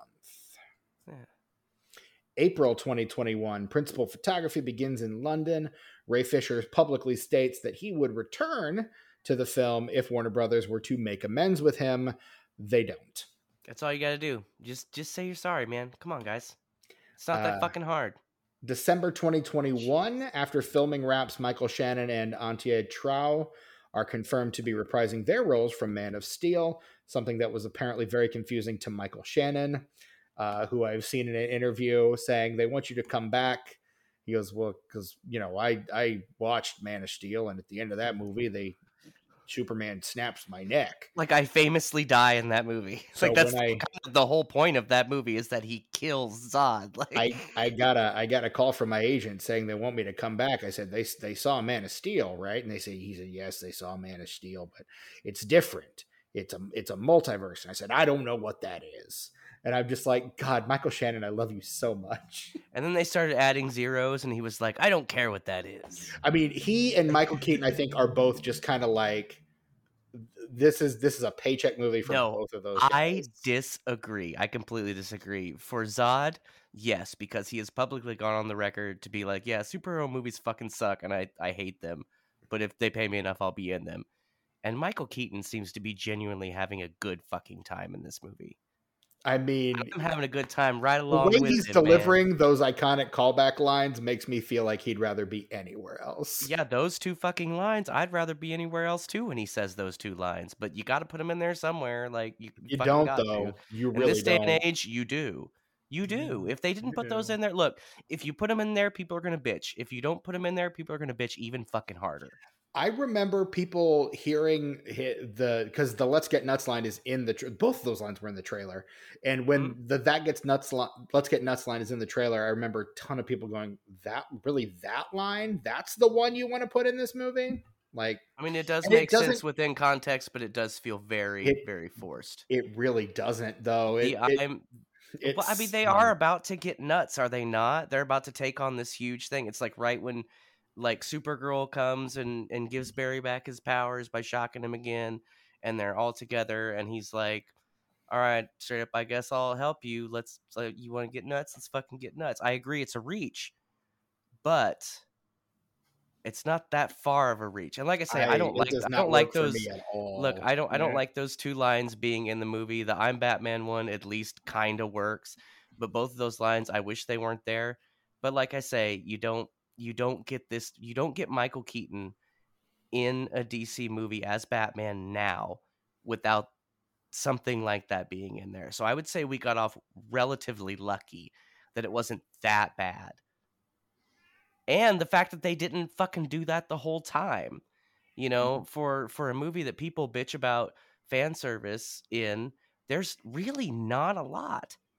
There's really, really not a lot. And a lot of it is subtle. Did we watch the same movie? I guess not, dude, because I was not distracted by anything like that. And your boy is somebody who's getting sick of that kind of shit, honestly. Because literally the entire last act of this movie is just fan service on top of fan service on top of fan service. What the cameo thing, yeah. But Yeah. like, what else? That's all that is.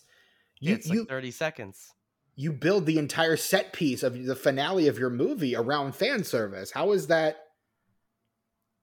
barely any fan service, man? Like, I disagree. I agree with you, Tucker, but you're trying to argue with noted nostalgia hater Steven. So like you're not going to convince him otherwise.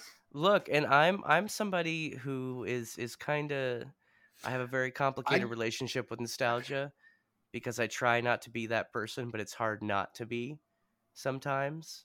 But for this movie, it didn't.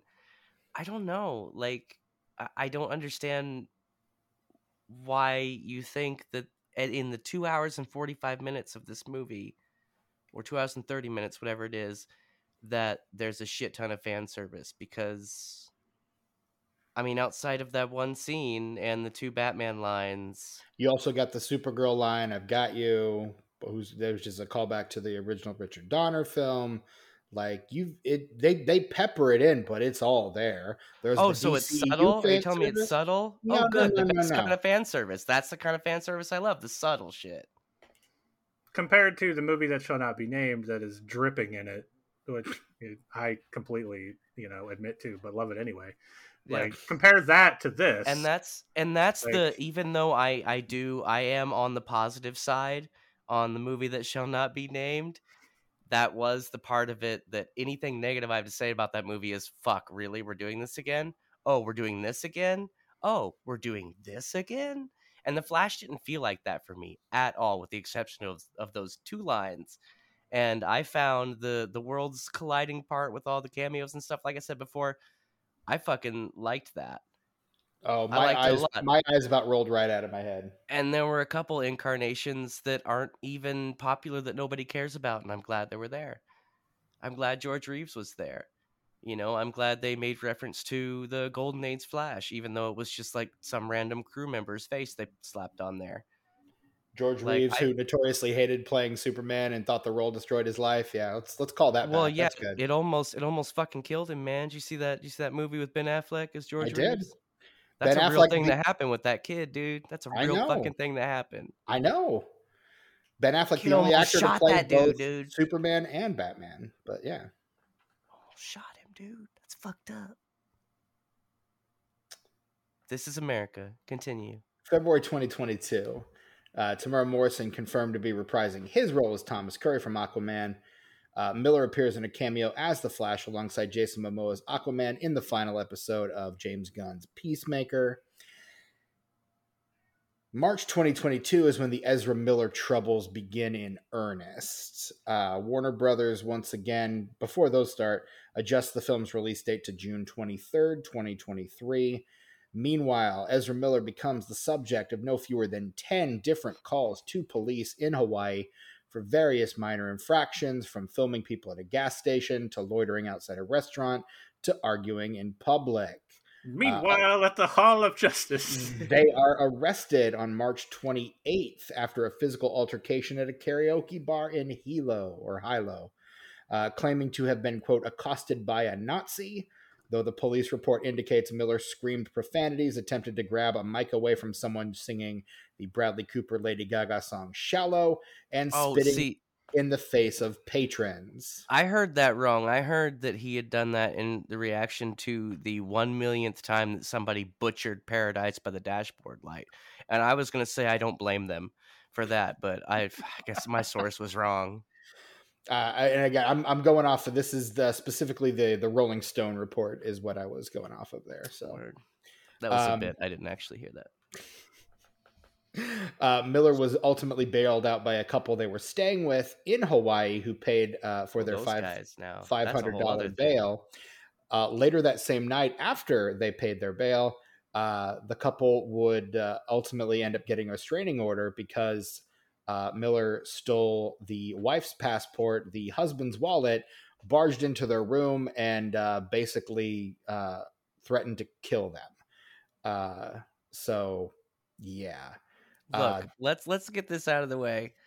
Ezra Miller is extremely mentally ill, and I think they need help. I don't condone anything that they did, but it's very obvious that this person needs some psychological help. Mm-hmm. Something that they will ultimately admit themselves, but that's still a ways off. Because I read all this shit too, and it's fucking weird, man. The shit that they do is fucking weird. Like Cuckoo Banana Pants weird. It gets weirder too. It gets weirder. April 2022, Miller once again arrested for second-degree assault after throwing a chair at a woman, which causes an inch-long gash to be cut in her forehead. They ultimately plead no contest to the previous month's karaoke incident and are fined $500 for disorderly conduct. Later in the month of April, after returning to their ranch in Vermont, Miller began housing a woman that they had met, in Hawaii, who was attempting to escape her abusive husband with her 3 children. And while there, they were exposed to weapons, ammunition, and drugs, including allegations that Miller would blow marijuana smoke in the 1-year-old's face. Yeah, that's fucked up. Don't do that, people. Come on. There are also additional allegations made by Rolling Stone that Miller was running an unlicensed marijuana cultivation operation. Don't be too mad about that. June 2022, the parents of 18-year-old Dakota Iron Eyes requested a protective court order against Miller from the Standing Rock Sioux Tribal Council on behalf of their 18-year-old daughter, due to Miller's use of, quote, violence, intimidation, threat of violence, fear, paranoia, delusions, and drugs in order to control their daughter. Their relationship began in 2016 when Iron Eyes was 12 and Miller was 23. I was going to say, she wasn't 18 when they met. Nope. And their relationship included him or included Miller rather transporting her across state lines and out of the country as Oh, well. just like Chuck Berry. Including flying her out to England to visit the set of one of the Fantastic Beasts films. Separately, the same month, June 2022, the mother of a 12-year-old child in Massachusetts was granted a temporary harassment protection order Oh, is this against the Miller neighbor? for inappropriate behavior toward her child. Right. Jeez Louise. The order was eventually lifted. Miller's attorney alleged that all interactions between Miller and the child were initiated by the mother herself. Now, the worst part about these stories of him with these underage girls is that the stuff that's available, the information that's available, like that's just a generalization of what happened. Right.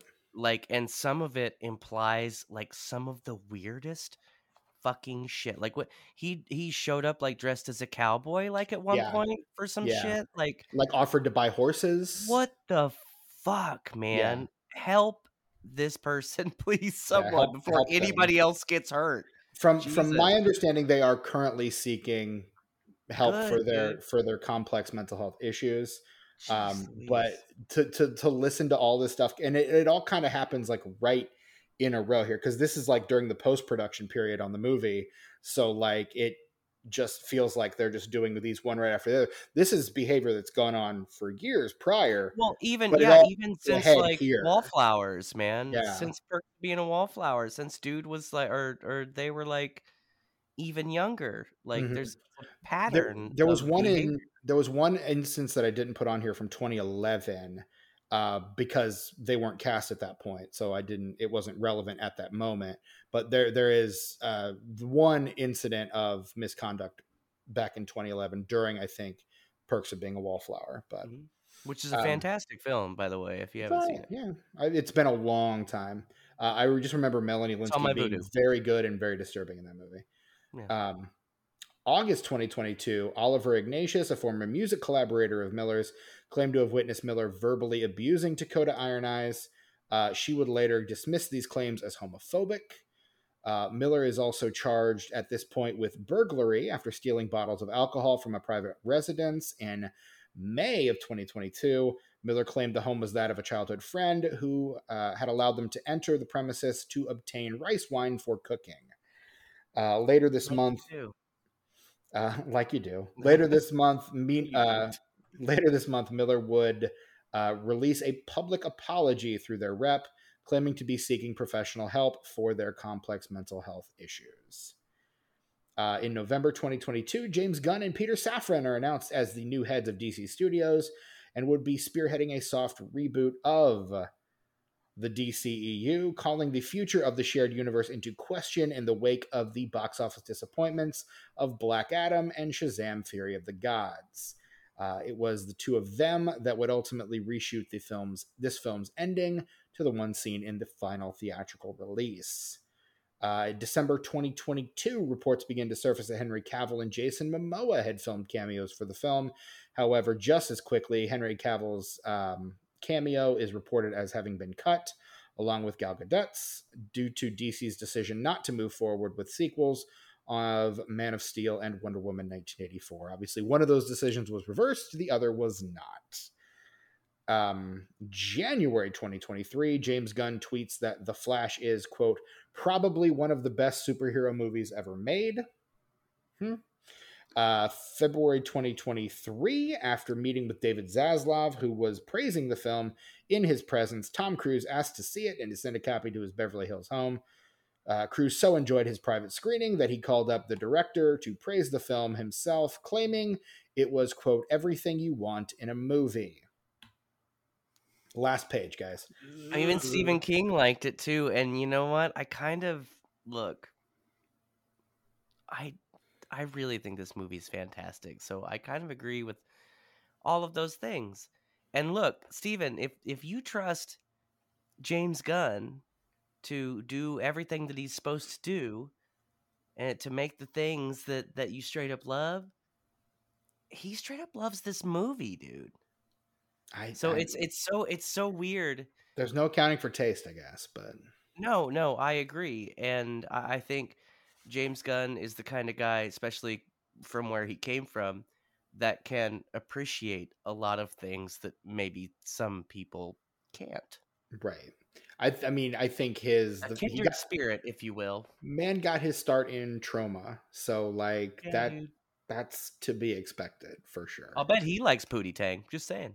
I bet he does. Look, and just because I admire his filmmaking doesn't mean that he and I share the same tastes or sensibilities. No, that's not what I was So, implying. I was just saying that I don't know. I think the point is that I think it takes someone that can appreciate all different kinds of things to make the kind of things that James Gunn does, because he takes the good parts out of some of those things that other people think are shitty sure. and turns them into something that everyone can appreciate. And I think he understands like basic storytelling structure and things like that enough to be able to craft. Again, I think that's why the Guardians films are some of the most affecting in the MCU. Is that he really and he crafts all three of those films as one cohesive story, to the extent that like you're paying off things in the third movie that he sets up at the beginning of the first one. And it's maybe the best superhero trilogy ever made, because there's not a weak film in it. Like it's just I really agree. solid. I agree with you, Steven, completely. I think every Guardians of the Galaxy movie is leagues better than the Flash film. But in the same breath, if you asked me if I wanted to watch any of those or the Flash, I'd say probably 9 out of 10 times I'd say the Flash. Oh, see, I couldn't bring myself to do that, but That's wild. That- It is, and this is me saying that I recognize that all three of those films individually, not even together, are leagues better than the Flash. But I think, I don't know, for me this is kind of the perfect popcorn movie, but it's also, I don't know, it has its roots in things that can be a little more highbrow. So I don't know. It's difficult to explain, but even though the Guardians movies are better, to me this film is more entertaining. It has more replay value for me. At least the third one. I don't know. The first one and the second one, it would be a tough decision. If somebody gave me a choice, I'd be like, I don't know. But the third one which is such an emotional the gut best, punch. I would agree. arguably the best of the series. And I remember when I saw it, Mhm. I was even like, this is the best of the series, but I'd much rather watch the first two any day. It Just is because an even though it's emotional a gut better punch. movie, it's Yeah. just not as entertaining. It doesn't have as much replay value. And that kind of goes with the territory when you're, trying to do more of a character-driven emotional film. So, Agreed. I mean, yeah, it's complicated is what I'm saying. It's fucking complicated, you guys, but I love this movie and it's complicated. It comes down to a matter of taste and preference, and this film kind of doesn't really do it for me. I'm glad it does it for you. It doesn't really work for me. I wish that it did for you, because and this was something that I noticed in a lot of early reviews, and this was certainly true when I saw it. Everybody at the theater that I was at was fucking losing their shit over this movie. Like, I guess the people that didn't like it were just the loudest. But like, dude, everybody loved this movie. When I went and saw it at the theater, like all the appropriate moments, people were going nuts. And like, I don't even like that kind of shit. Honestly, like, put me in an empty theater. Like, the communal experience is,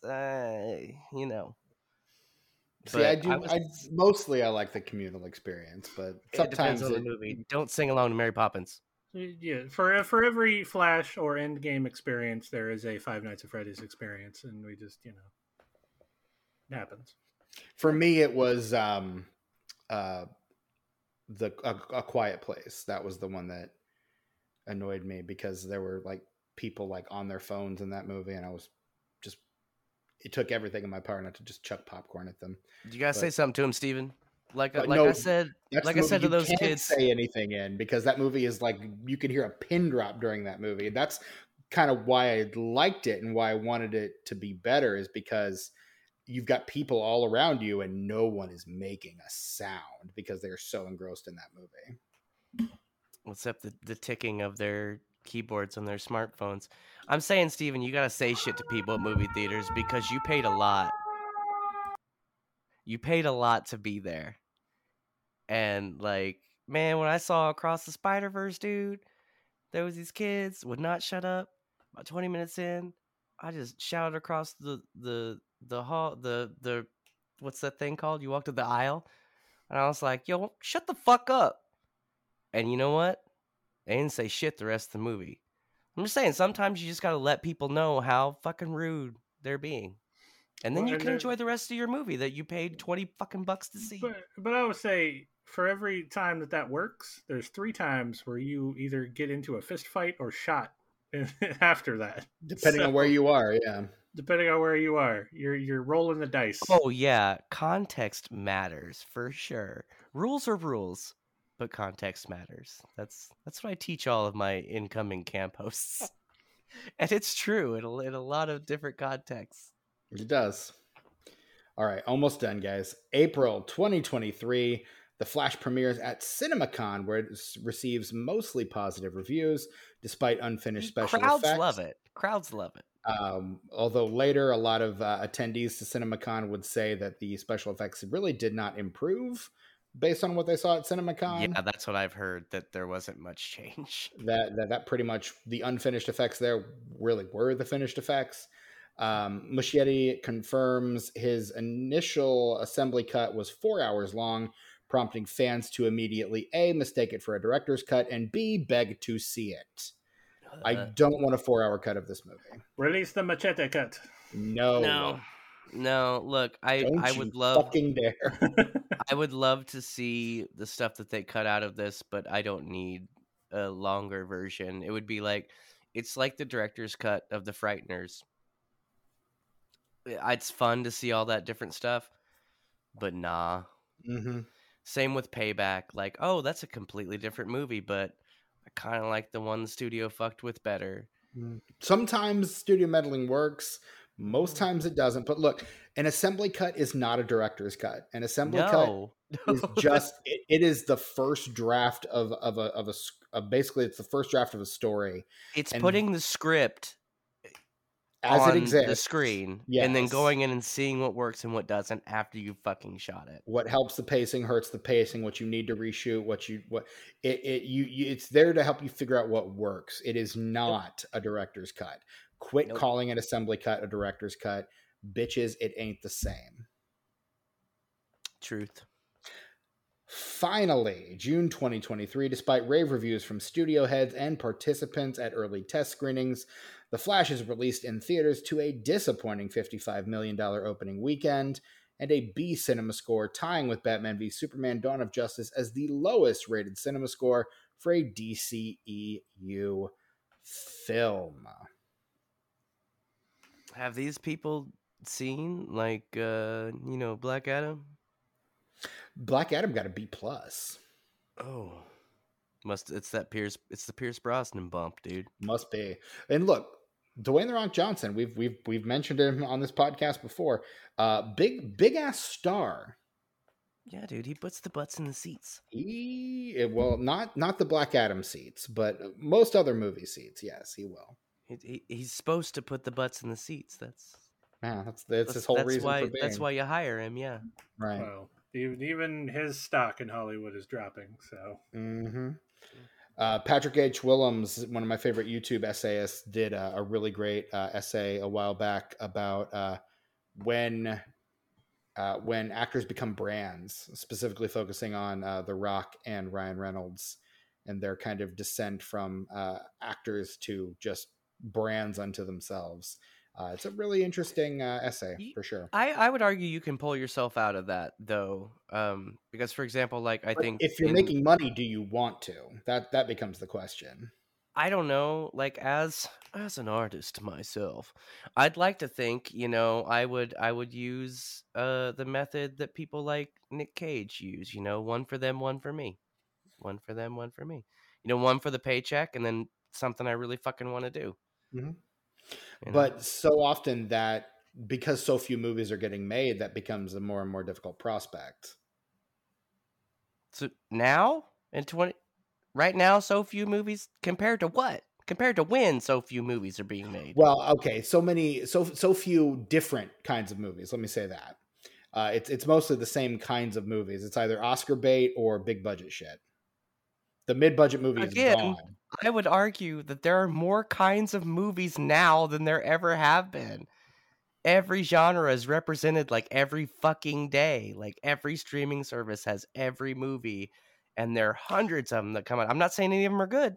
Streaming service, though, that's the difference. I'm talking theatrical, man.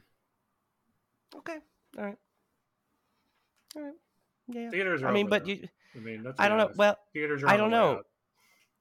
I I hope hate not, that. because I don't want that to be the case. I seriously No. hate that, and I hope it's not true. But I feel like Well, streaming's not a sustainable business model either, though. That's the No. problem. So if streaming goes and theaters go, then movies are dead. And that's not going to happen. no. I think theaters will sustain themselves on new releases, and they found another income source, which is the fact that it's so easy to play movies now. Whereas before digital, there was a lot of effort put into putting a movie on the screen. Like even as far as like, well, even once it gets to the theater, there's a lot of work that goes into it. Now, since you have digital, you can play anything at any time. And so that's why there's so many re-releases, even if it's just for a day. Like you look at your local theater, especially your big chains, every week you've got 2 or 3 classics that you could go and see a couple times that week. Just random stuff like this summer at Regal, they did all the Ghibli movies. They do that every summer, but yeah. I mean, they do that kind of shit all the time. You can watch all the Indiana Jones, all the old ones. They've got the Phantom events. They're constantly running like You can old watch movies, concerts. You can watch Broadway plays. operas. Yeah, the movie Like- theater I go to does flashback cinema. Like they have every week they have a new old school movie upcoming. Escape from New York. I think I'm gonna go see that. Ooh, Yeah, dude. jealous. I think that's what's gonna keep theaters alive. I think is because you've got. I think the new releases alone don't, but the fact that they've been supplementing with classic releases, I think it's gonna sustain them for a while. I hope so, man. I love the theatrical experience. I love going to movie theaters. I love everything about it. But like, yeah, it's become a lot easier to access movies at home.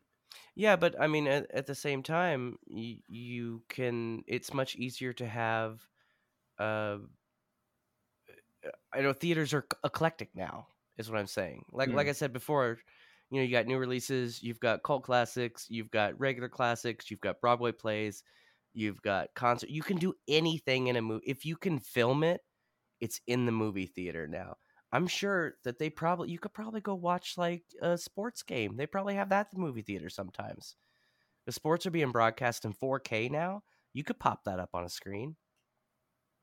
I'm sure that exists. You can do anything in a movie theater now. I'm just saying, everything being digital, you can do everything in a movie. You could probably fucking play video games in a movie theater if you want to. I know people actually do, not publicly. But I've heard Yeah. that. You can rent out theaters to do that. Yeah, so it's Yeah. possible. yeah. Have you But the done other that, thing Brad? is, no, I wish I could have. I would like to at some point. But the other thing also that ruins the theater experience is exactly what we were talking about earlier. Like after the pandemic, people got so used to sitting in their, own home and watching a movie that they sort of forgot how to watch a movie. Right. They're way more vocal and will talk over stuff and don't care about being on their phone or shouting something out. Like, I don't know what happened, but it's kind of annoying nowadays.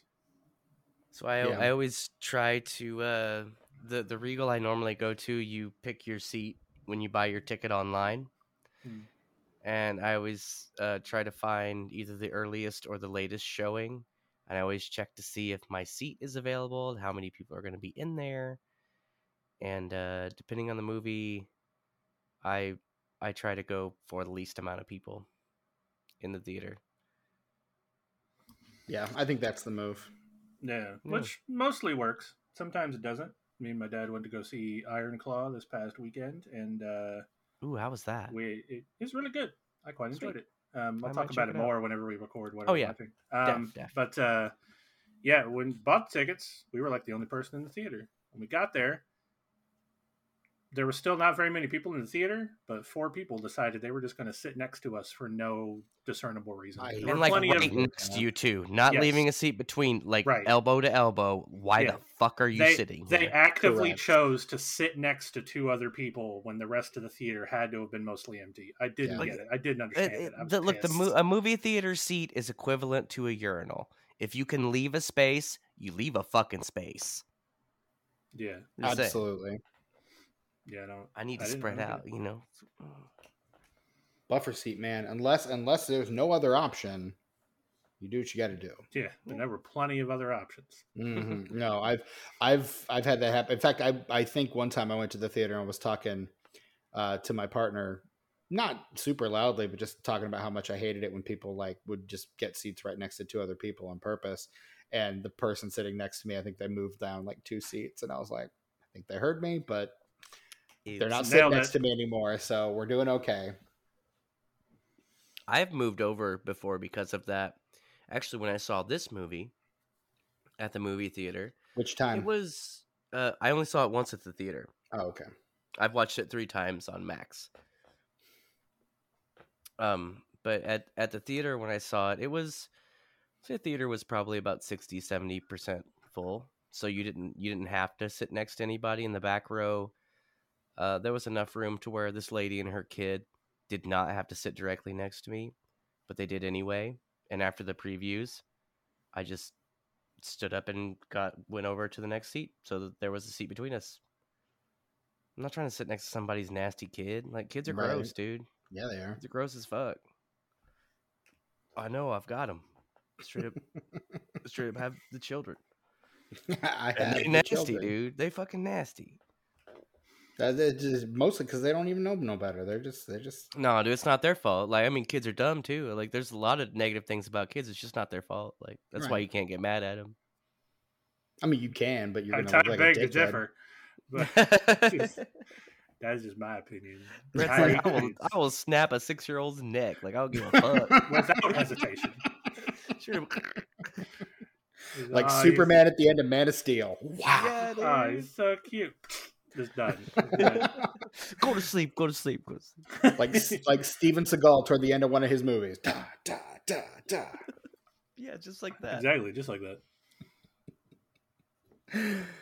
Oh God. So yeah, this movie, man, like, I don't know. It felt to me like it was, and I know it wasn't originally intended to kind of be the death knell of the DCEU, but now when I watch it, I can't help but think of it as the death knell of the DCEU, because we're going back to like the first movie.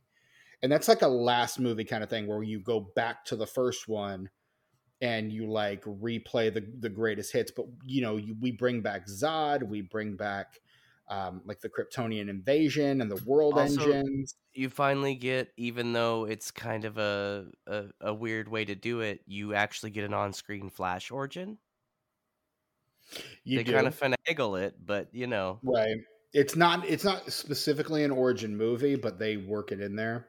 It's origin adjacent. Kind of like Zack Snyder works in the Batman origin for the trillionth time in Batman v Superman: Dawn of Justice. Yeah. I love those super cuts. Every time a new Batman comes out, they add another one. Yeah, it's love those two. Just watch Bruce Wayne's parents die like 12 times in 5 minutes. Let's do it. Let's fucking go. And I think that was the impetus for, and it may have been Dawn of Justice was the one where like, fuck, do we really need to see this guy's parents die again? We get it. We know. Like, it's one of the most famous origin stories on the planet. Like, we get it. Let's move on. Why do we need to keep rehashing this? Yeah, mainly so Zack Snyder can do the slow-mo with the pearls. That's really why. And every time Bruce Wayne gets bitten by the radioactive bat, like, it never gets old. It never gets old for me. Just a classic superhero origin, really. Yeah, dude.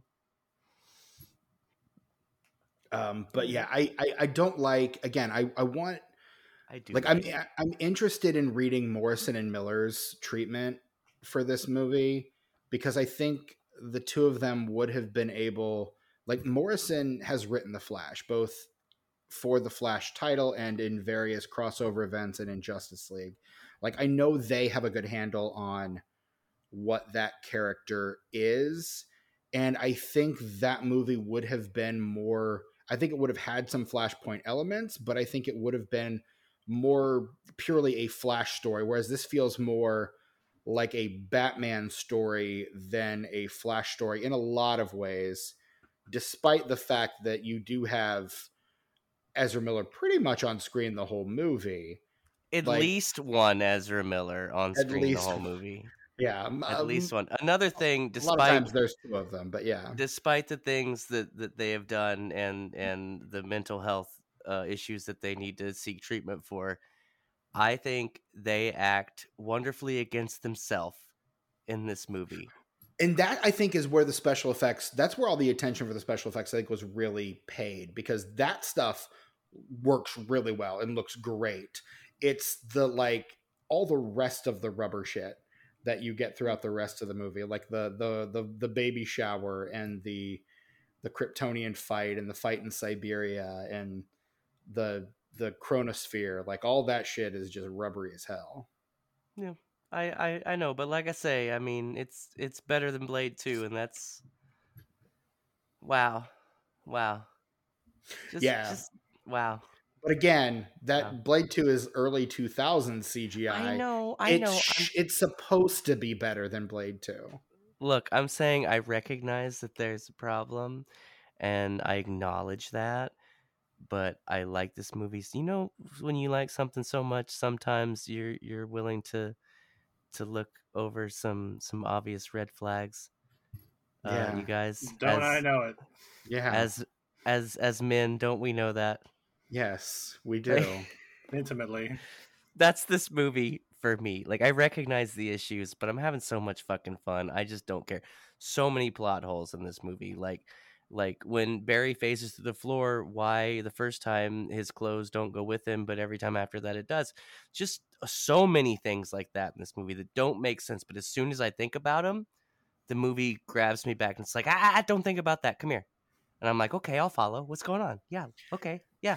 Which is very typical of a time travel movie anyway, though. Like, Right. Yeah. if It's you gotta stop be. at any point in any time travel movie and think about things too hard, it all falls Mhm. apart. You're It's just not full of supposed to. the look over here, hey, check this out, like oh, he gets shot in the knee, but he doesn't heal right away like he does literally every other time that he gets injured in any way. Yeah. Because they want the character to be limping for a Why? while. So the movie can happen. And I respect it. Every fucking time they ask a character in the movie to help them, they're like, no. And then like a minute and a half later, they're like, oh, no, wait, I'm in. And there's like, we don't see any of their like interiority. There's no characterization. There's no arc. It's just that, oh, well, I guess the movie has to happen. Oh, okay, well, then I'm on And board. do you remember the big deal they made about him running out of energy by not eating? Yeah, that never gets revisited again in the movie. Yeah. Well, see, that's what I'm saying. I understand the flaws of this movie, but it's such a good damn time. I'm not gonna say I don't care. It just doesn't matter enough to me to where it ruins my good time.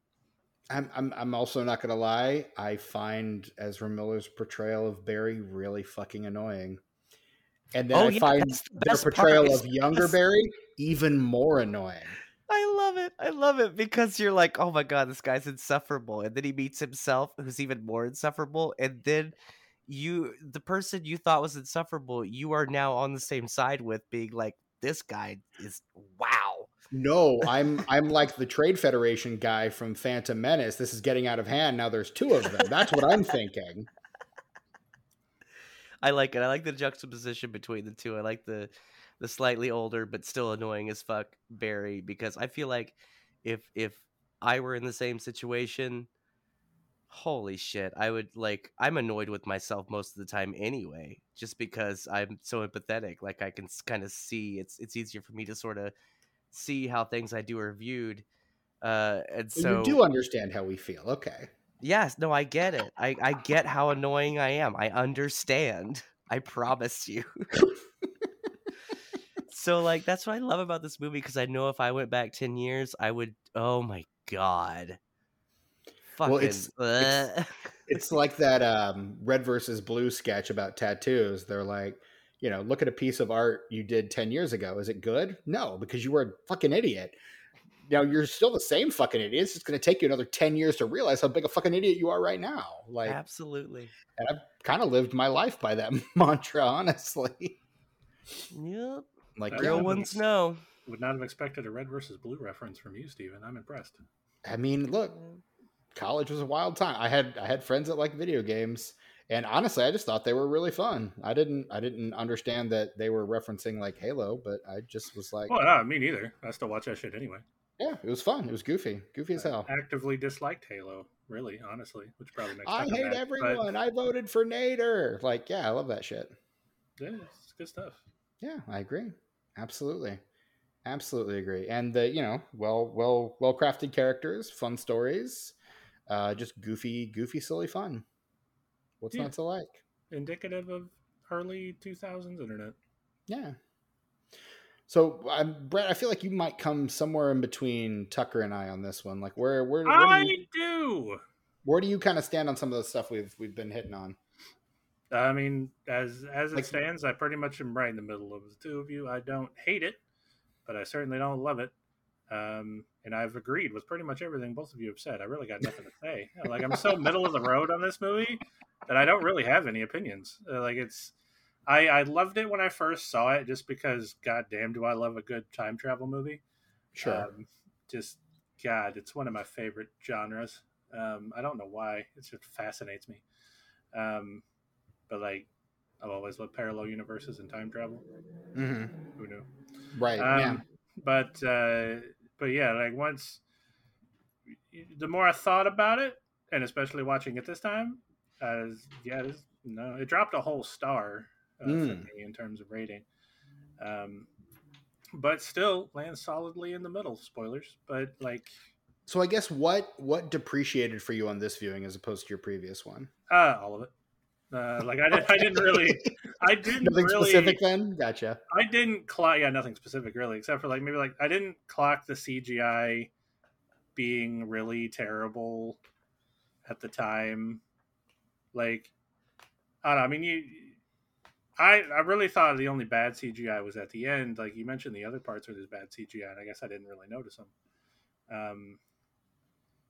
But I mean, yeah, all the plot holes, more so than your normal time travel movie. And just the knowing how inconsequential all of it is. Right. None of this matters. And I know I was going to say you're big on the whole, if it doesn't matter, I don't want to watch it. Kind of like, if you know a TV show is going to get canceled, and because I recommended you The Tick, the Amazon Prime show The Tick, and you're like, well, I know it is. But Brett said I watched all the first season, right? And I was like, once I knew it was canceled, I hadn't got to season 2 yet, and I found out it was canceled, and I was like, well, I guess I'm not going to finish it. Right, which is a bummer because there's some good shit in season 2. Yeah, there's good shit, but it has no satisfying ending. So, I'm not the kind of person, and y'all should know this by now. I'm not the kind of person that's just like, that's a really good movie, and that just in a bubble. Like I'm not that kind of person. No, you're not. I need more than that. That's a good thing, and you should watch it. I need more than that. May I say to you that not every problem has a solution. No. Sometimes you just have to let it go, Brett. Sometimes there's a cliffhanger that never gets resolved, but the journey there was so good it's worth watching. I can't say I've ever experienced that. So, Speaking of things that piss me off about this movie, the whole lesson that he's supposed to learn is to let go of his mom, and to let go of the things that he's attempting to change and control. And yet at the end of the movie, he can't help himself but put the tomatoes on the top shelf so that when his father goes in to pick up the tomatoes while his mother is being murdered, he's forced to look up to the top shelf to grab the tomatoes and thus the security footage absolves him. So he doesn't try to save his mother, but then does go ahead and save his father and free him from prison. Because that truly is inconsequential outside of the one thing that he's doing it for. Like George how many Clooney things, begs to differ, my friend. how many things outside of George Clooney are going to change in this universe because some tomatoes got changed to higher? I don't know, man. You ever seen The Butterfly Effect? Yeah, this is the point. And I like that movie too. So do I. I think it's really good. I think Ethan Suplee and Ashton Kutcher and fucking what's her name? Is it Ashton Kutcher? Yes, but is it a great movie anyway? Hell yeah, it's a great movie. But everybody has their moments, and that's Ashton Kutcher's moment right there. Butterfly Effect for sure. It absolutely is. Yeah. But yeah, the more times you try to change the past, you're just gonna fuck it up. The more you're gonna fuck it up. Yep. Yeah. Can't change the past. But yeah, he should have listened to Bruce Wayne. Ben Affleck, Bruce Wayne should have taken him up on this offer to get some food, because maybe he could have talked to him more, and then we wouldn't have had this issue. It's Batman's fault that this movie even exists. So if you want to get mad at somebody, get mad at Batman. I would rather get angry with the screenwriter, but that's no, dude. That's my prerogative. Batman wrote this script, Steven. Movie penned by, let me see. Oh, Batman. Interesting. Wait, Bruce Wayne is Batman? What did you think we were doing here? Oddly left out of your 79 pages of history. Right. Cousin's dinner. The one scene in this movie that really was affecting for me was the scene where he does say goodbye to his mom. Like that one really hit. Like I was like, if the whole movie could have been this, I would have liked this so much more. But this is not what this movie wanted to be, which bummed me out. But no, I thought that scene worked really well. I really liked both of the performances that Ezra Miller and Mirabel Verdú were giving. She was great in the whole movie, man. She is like the sweetest, most wholesome lady. Mm-hmm. Like there's no way you blame the Flash for any dumb mistake that he makes, because that lady is just a ray of fucking sunshine. She is. I would have done all that dumb shit for her too if she was my mom. Right. Motivation's completely understandable. Like, and again, who wouldn't want to save them? And that's, I think, another scene that I think should have worked a lot better. The scene with Bruce Wayne and Barry. I just don't think it was really well written, really well executed. But the scene where they're basically talking about, Bruce says, "I've been trying my whole life to resurrect my parents, to bring my parents back. You actually did it."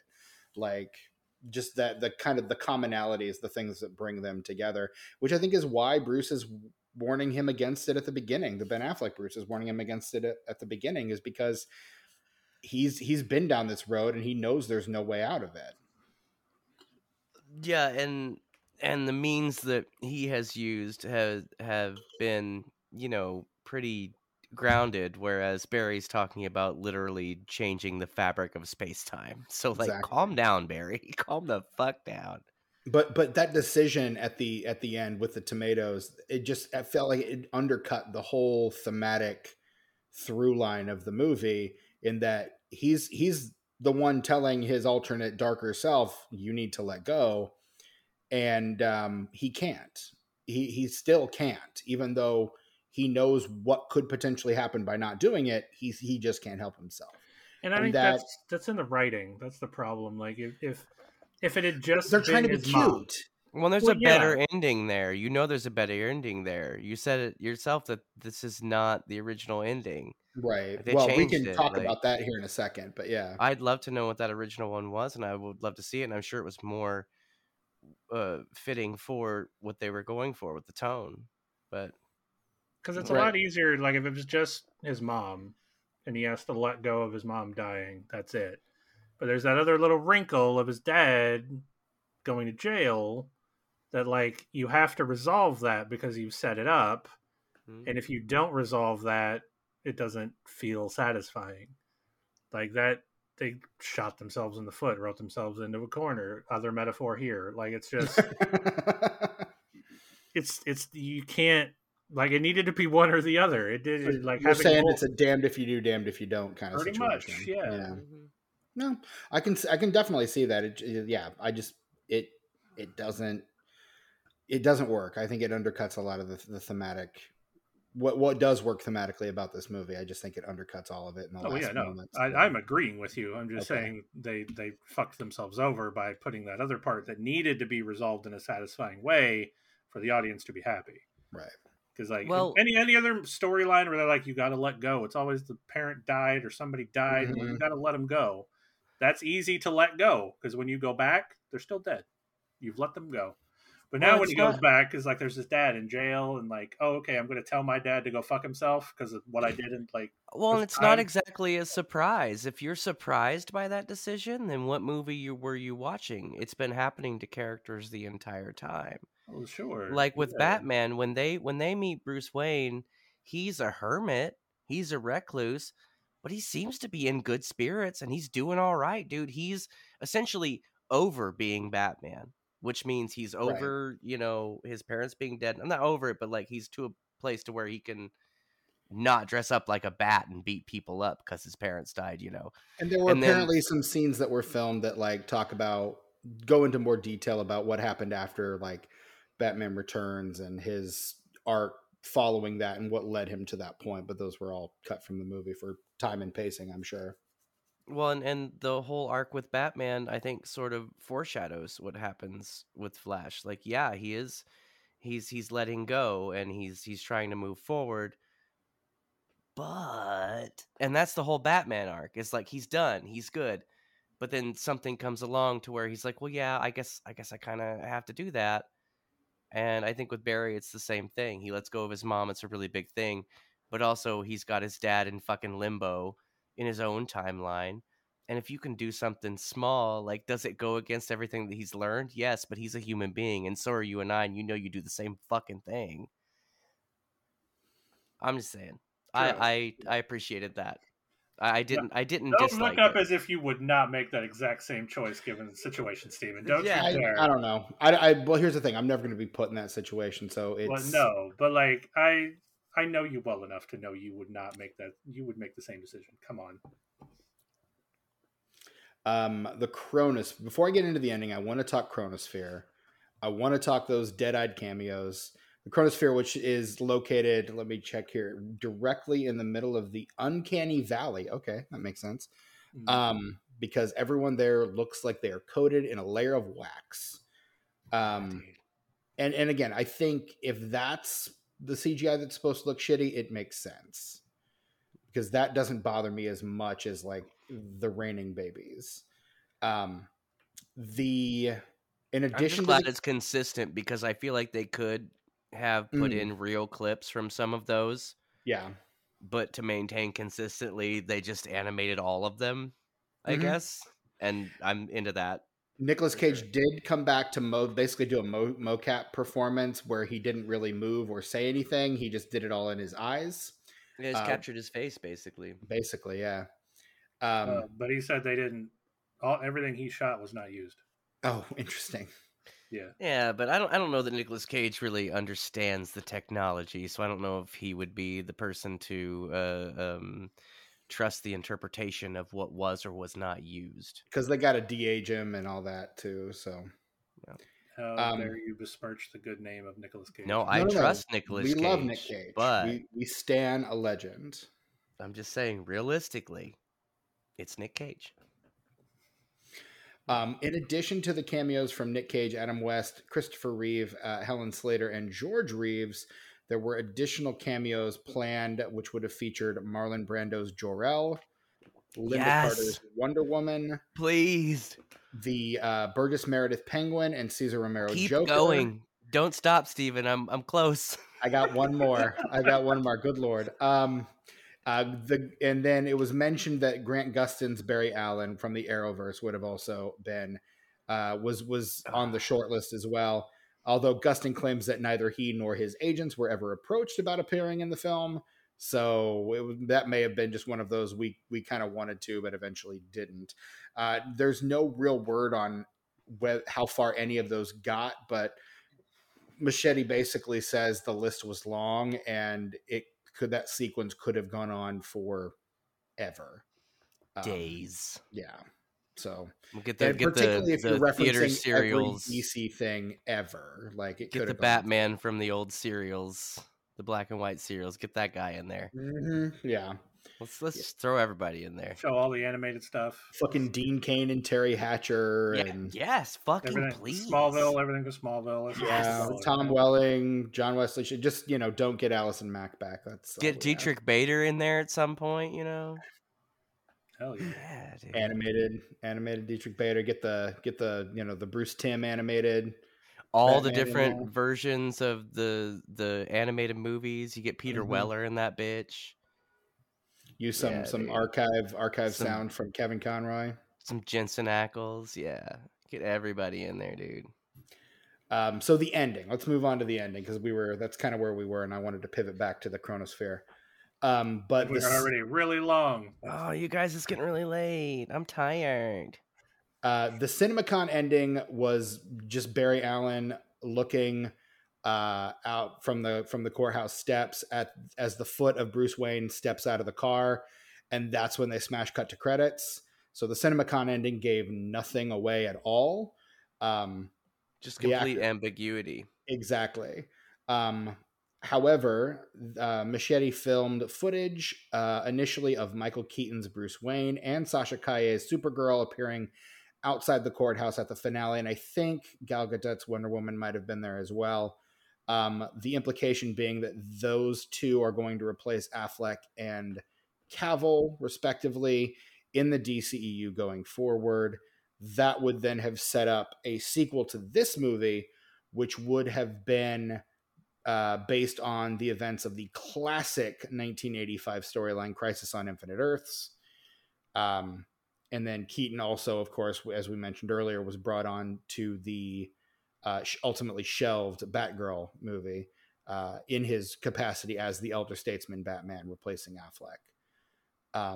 However, after Walter Hamada stepped down and James Gunn and Peter Safran were brought in, that ending was retooled to feature George Clooney's Bruce Wayne instead, which created, I think, a lot of confusion because I think there were some people who were like, wait, so is Clooney Batman now?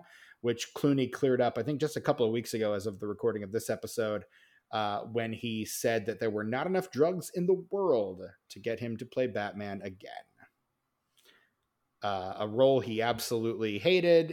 And look, I've said this before. On paper, Clooney should be the best Batman. On paper, he is the best. In actuality, that movie was awful. I disagree. He's got too much swagger. It did him no favors. He's got too much swagger, I think. No, I think he could have been really good. No, but again, I don't think the script did him Not even then. Would he have been okay? Maybe. There would have been had to been a lot of miracles happening to make Clooney a good Batman, I think. And I fucking love George Clooney. Like from Return of the Killer Tomatoes, that far back. Clooney fan right here. Sure. But he's not Batman. He's not Batman. Some people just aren't Batman, and he's not Batman. I'm Batman. Yeah. Do you believe in Batman? I am Batman. I'm Batman. This movie is really... Oh. Hold up. I got to real quick. Just like Tucker dusted some dust off a little while ago, maybe an hour and a half ago. I don't remember. Maybe 2 hours. I lost track of time. What is time anymore? Honestly, yeah, but it's not linear according to this movie. Yeah, let's roll through it real quick. So, welcome to the video game corner, everybody. Hey, there was. I like that. I see what you did there. There was actually a Flash-focused video game that came out in 1993 based on the Flash TV series. It was available for the Sega Master System, ladies and gentlemen, and the Game Boy. Really weird release there. I don't really... Yeah, that is odd. The Master System and the Game Boy. Not the Nintendo. Not anything else. Real weird. And apparently the one on the Game Boy was different and was released in 91. So,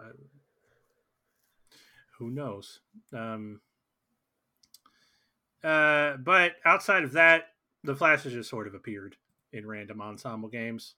Yeah, he's in Marvel or in MK versus DCU, and he's in both the Injustices, right? Yes, he That is makes sense. he's also in the Lego games. Yep. Oh yeah, who isn't? Yeah, yeah. He's various iterations of him. He's in the DC Legends mobile game. Like, Oh, do you remember that fighting game, that Justice League fighting game that came out in the 80s or in the 90s for like the Genesis? He was in that, right? yes, that is Justice League Heroes. Fuck, I forgot about that. I rented that from Blockbuster, and I was like, yeah, I'm not spending any money on this. Yeah, that came out in 2006 for the Xbox and PS2. I'm thinking, no, there was something for Genesis. I played a Justice League fighting game on the Genesis. That's the RPG that is pretty much just the DC version of Marvel Ultimate Alliance. The Justice League Task Force is the one you're thinking of for Super Nintendo and Sega Genesis. Yeah. I think that I rented it, and like I just like didn't even play it for like the 3 or 4 days I had it. After I played it once, and I was like, this is fucking garbage. I'm gonna play Sonic 2. And that was the rest of my weekend. That seems to be the general consensus on that one. Game poor controls, ugly animation, and generic presentation is what killed that one, apparently. Yeah. So, but that's pretty much it. And there was the Infinite Crisis game that the Flash was in. Makes sense. Which was the MOBA, which I don't even remember the MOBA. But yeah, that's it. That's all. Carry on. Let's hear about the box office, shall we? The box office. This film comes out June 16th, 2023. It opens at number 1 to a rather disappointing $55 million. Only because of its budget is disappointing. The budget because that's a pretty good weekend. The budget on unless your budget is $300 million. Is 200. The reported budget is 200 million. It was probably more than that. All based on what I heard after marketing and everything else is factored in. The final tally, the studio would have probably had to gross 400 million on this thing to break even.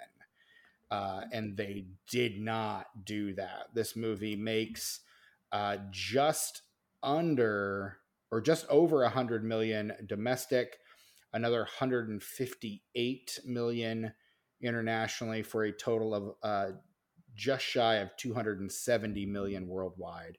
So it doesn't quite get halfway there, or just gets half. Just gets a little over halfway there. It's so weird that a movie can make that much money and be a bomb.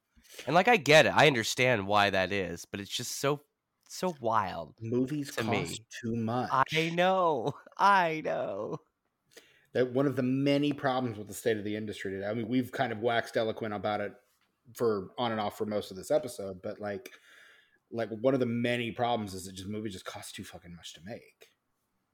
And the only reason is because we're just putting all sorts of spectacle and other bullshit on the screen instead of, telling a good story. So but this film opens at number 1, and number 2 is the Disney Pixar release from this past year, Elemental, which I heard was also not good. I saw the trailer 100 times, and it just like how lazy are you, Pixar, at this point? From my understanding, it was like it was Zootopia, but with elements, basically, is what it's a metaphor for racism, and we're not going to be subtle about it. Yeah, no shit. Like, Pixar used to be clever, man. What happened, dude? Honestly, as much as it hurts me to say this, Lasseter left. And for all his problems with hugging people who don't want to be hugged, he understood story. So I think that has a lot to do with it. In third place, down from number 2 the week before, in its third week, is Spider-Man Across the Spider-Verse. One of my favorite films of this past year, for sure. In fourth place, in its second weekend, down from number 1 the previous week, Transformers Rise of the Beasts. What if the beasts were rising? When are we going to get to Rock Lords, guys? When's that going to drop? Dude, don't Transformers Rock tempt Lords. the fates. Don't even put that fucking out in the ether, man. We gotta do like a multiverse Transformers versus GoBots. Transformers versus the McDonald's Transformers toys, where it's like fries and a burger and shit. Oh, I'll see, tell you now I what. want fries and a burger and shit. Well, I'm gonna You go can't make a have that. burger after this. But like, No, dude. joking aside, No, dude. honestly, I'd love to see the crossover they did in the comics with Transformers, Ghostbusters, and Ninja Turtles. I mean, they're getting ready to do if the ending of Rise of the Beast is any indication, they're getting ready to do a Transformers GI Joe crossover on the big screen. So Yeah, there's nobody Sounds else. like more than meets the eye, you guys. there's I just more want a than live meets the action eye. Ecto-1 Transformer. That's all. Nice. He's really cool. He's really cool in the comics. I love him. He's my I favorite. bet you do. But Yeah, hard to tell why that one would be your favorite, Brett. I have no idea why. In fifth place, The Little Mermaid, which in its 4 weeks has grossed over $250 million. Didn't see it, don't care. In sixth place, also opening this week, of The Blackening, which has made just about $6 million. Little Lionsgate horror movie. Rounding out the rest of the top 10, in seventh place, you've got Guardians Volume 3. The Boogeyman in 8th, Fast X in 9th, and opening this week at 10 is Wes Anderson's Asteroid City. I saw that at the theater. Which earned $853,000 on 6 screens. You know, it's so weird, his career trajectory right now. He makes the best movie that he's made since Rushmore, and then immediately releases the worst thing I've ever seen on Netflix.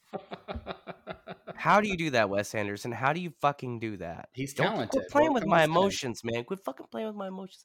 Like, I think you're back, right? I think you're back. And then, what the fuck? So Flash opens at number 1. Its second weekend, it drops to 3. And then the fourth weekend, it's down, or third weekend, it's down to 8th. And then in its fourth weekend, it's down to 11. And from there, it kind of just keeps dropping. I don't think it remains in theaters for very long. 13th the week after that, like, it just kind of keeps falling. So word of mouth did not help that one. People did not get out to see it. I think honestly, word of mouth hurt it, because I think the voices that were against it were a lot louder than the people who were having a good time with it, because the people who were having a good time with it weren't the kind of people who were gonna go like talk shit about a movie somewhere, you know? Right. Yeah, that's normal anymore. Mm-hmm. No. Particularly People who hate it will be the most vocal minority. Yeah, It's particularly akin to like this. the review bombing with video games and stuff. It's very similar to that. Like, I was going to say really the Marvels, I think, games. had a similar reception this year too. Like, just a lot of bad faith actors talking about the things but they weren't going to like it anyway. But nobody has fucking integrity anymore when it comes to that shit, man. We're trying to come on, man. Let's work together and figure out how good movies are and if you're gonna like it or not. Like, stop being an asshole. Stop the wearing a tomatometer turtleneck score. and drinking wine, man. Like an asshole. The tomatometer score is a 63%. The critics' consensus: The Flash is funny, fittingly fast-paced, and overall ranks as one of the best DC movies in recent years. The Metascore is a 55 based on mixed or average reviews from 55 critics, and the Letterboxd score is a 2.7. Brett, out of 5 stars, how are you going to rank 2023's The Flash? I'm going to give it a 2.5. 2.5 from Brett. Tucker, what about yourself? That's a 4 with a bullet. 4 with a bullet. Whereas that's a 2 for me, dog. That's still fair. Like, I understand where you're coming from for sure. But yeah, it just 2 is fair. Yeah. Not for me though. But yeah, I'm glad you like it, Tucker. I am. Well, I'm glad that even though you didn't like it, like a 2 is That's almost average. So you didn't like it, but it's a 2, and I like that. I like that. That feels good to me. I mean, It's there higher are than I was expecting from you. there are things in there that do work for me. Like I like I like that scene at the end. I think is really well done. The with the exception of the raining babies, I like most of the stuff in the beginning. That Batman shit at the beginning I like is the Batman stuff at the beginning. fantastic. I actually didn't mind the lasso of truth joke. Like a lot I of thought people, that was funny too. I thought that was pretty That's really fun. good. A lot of people are like, this isn't Bruce Wayne, and I'm like, get off your high horse. That's funny. I liked the sandwich. I love how he the admits asshole that, making the like, sandwich. Like I if love he all that. just like donated his money to help the poor. Mm-hmm. Wow, I would it actually really create really more digs deep, solve and more just problems. the way Ben Affleck delivers it, and like his face where he's like, "Fuck." Yeah, like why? It's kind of his coming to Jesus moment and him stuffing it down. Yeah, I'm too proud to ever admit that, to ever thank anyone for helping me. Like all that shit is. I have childhood trauma too. Like all that shit is great. Oh, that guy. Yeah, and again, Gadot's her cameo feels very She shows up. perfunctory, but She shows like up. the stuff that happens as a result of her being there, I think works really well. But yeah, that is our episode on 2023's The Flash. We're gonna take next week off. We've had a year and we've earned it, so we're gonna take next week off. But we're gonna come back with a mini series / theme month for the rest of January. So keep your eyes peeled for that. Obviously, all of our patrons will get access to the the slate at the beginning of the month. So here in just a few days. And patrons, watch out for a very special unenfranchised this month. One I've been looking forward to for a long, long time. One that has been uncharacteristically moved forward many times, no matter how annoying and insistent I am about it. Yeah, but he's it's happening. This is the wheel. This is the wheel he's been squeaking the longest. Honestly, okay, it's happening. So go to the Patreon, become a patron, and find out what that is, because I assure you, if you I feel like you should announce it to lock it in. That way we can't. No. It's locked in. It's locked in. All right. If you are a white male of a certain age, these are your people, for good or for ill. And I can't wait to talk about those people with all of our patrons. Speaking of which, you can join our Patreon at patreon.com/disenfranchpod for $5 a month. You can become a patron, get early access to our entire slate of movies, and early access to know if we have guests coming or not, and know who they are. And you also get bonus shows like Unenfranchised, Disenfranchised, Upsal Video Game Corner, Upsal Christianity Corner, and so many more. Just $5. Patreon.com/disenfranchpod. You can shoot us an email, disenfranchpod@gmail.com. Let us know how we're doing or what failed franchise starters you want to see us cover. We got an email from a good friend of the show and patron, Norvin. He's requesting an episode. We got to put it on the schedule for next year, guys. You have access to the email, you know. Yeah, but I've been busy. Can you tell it to me in ASL? I'll just type it in the thing. Type it in the chat. Okay, everybody's typing it. Prepare for my reaction. But yeah, I think you're gonna like this one. So yeah, there you go. Oh yeah, I mean we were gonna do it anyway, so just like push that. it forward on the schedule for sure. Yeah, that'll go well with the Cemetery Man episode. That'll be a good double feature for people who want to go back and listen to that episode. Norvin and I chat periodically on Instagram, so yes, he did tell me about that ahead of time. So yeah. So yeah, he threw that one to us in the email, but we do read that. Well, some of us read that, and we may not always respond, but we are taking that under advisement. So may I say that I've never read the source material of this particular thing, but whenever I see it, I think of the song from Almost Famous that Stillwater does. Dee-ba-dow. No, what is it? What kind of dog is it? I don't know. I've seen Almost Famous once. Fever Dog. Peter Frampton wrote that song. Cool. Wrote all the songs in that movie. Yeah. Great. Right on. Cool.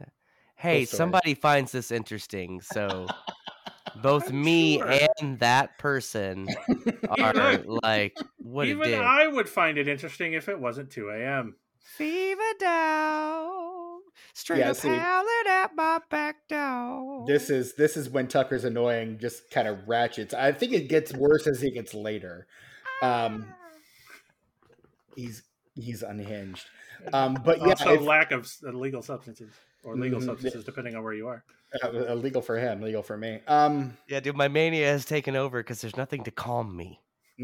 Yeah, we can tell. Look, if you let me end this, then you can I would have all the never let you substances you end want. this. I will End it, never let you Steven, end end this it. podcast. I've got shit to do first. You can hit Look, us up. My on- Tuck Mugs bit is going to be 30 minutes long, so get ready for that. Okay, Brett and I are going to unplug and just wander off, and you're going to end this whole fucking show by yourself. I'm out. Oh God, I don't even know where the fuck I am right now. You can shoot us an email, rate us and review us on Apple Podcasts, Spotify, wherever you get your podcast. 5 stars and a review, please and thank you. Helps us with the algorithms and whatnots. And then you can find us on most forms of social media, specifically Blue Sky, Instagram, Facebook, and Letterboxd at DisenFranchPod. I am your host, Stephen Foxworthy. You can find me on Instagram, Letterboxd, and Blue Sky at Chewy Walrus. Also, make sure you check out the most recent episode of The Pod and the Pendulum, where Mike and I and Rachel talk about a little movie called A Muppet Christmas Carol, and I get to just throw up my love for Muppets all over that show, like I did on our show last July. Brett, where can we find you on social media these days? You can find me on Instagram and Letterboxd at sus_warlock, and then you can find me on Blue Ski at sus_warlock without the underscore. Tucker?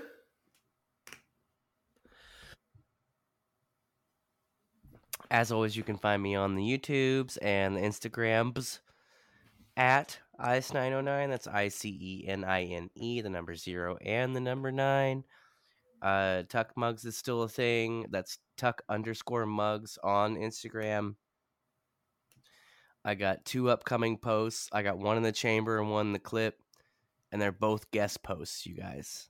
I want to announce this right now. You motherfuckers don't know about this, okay? All right. Look, we've got the first one's more of a collab post between myself and my sister. I've been drinking out of her mugs while I've been here in Indianapolis, and I found a very interesting one that I wanted to include in Tuck Mugs.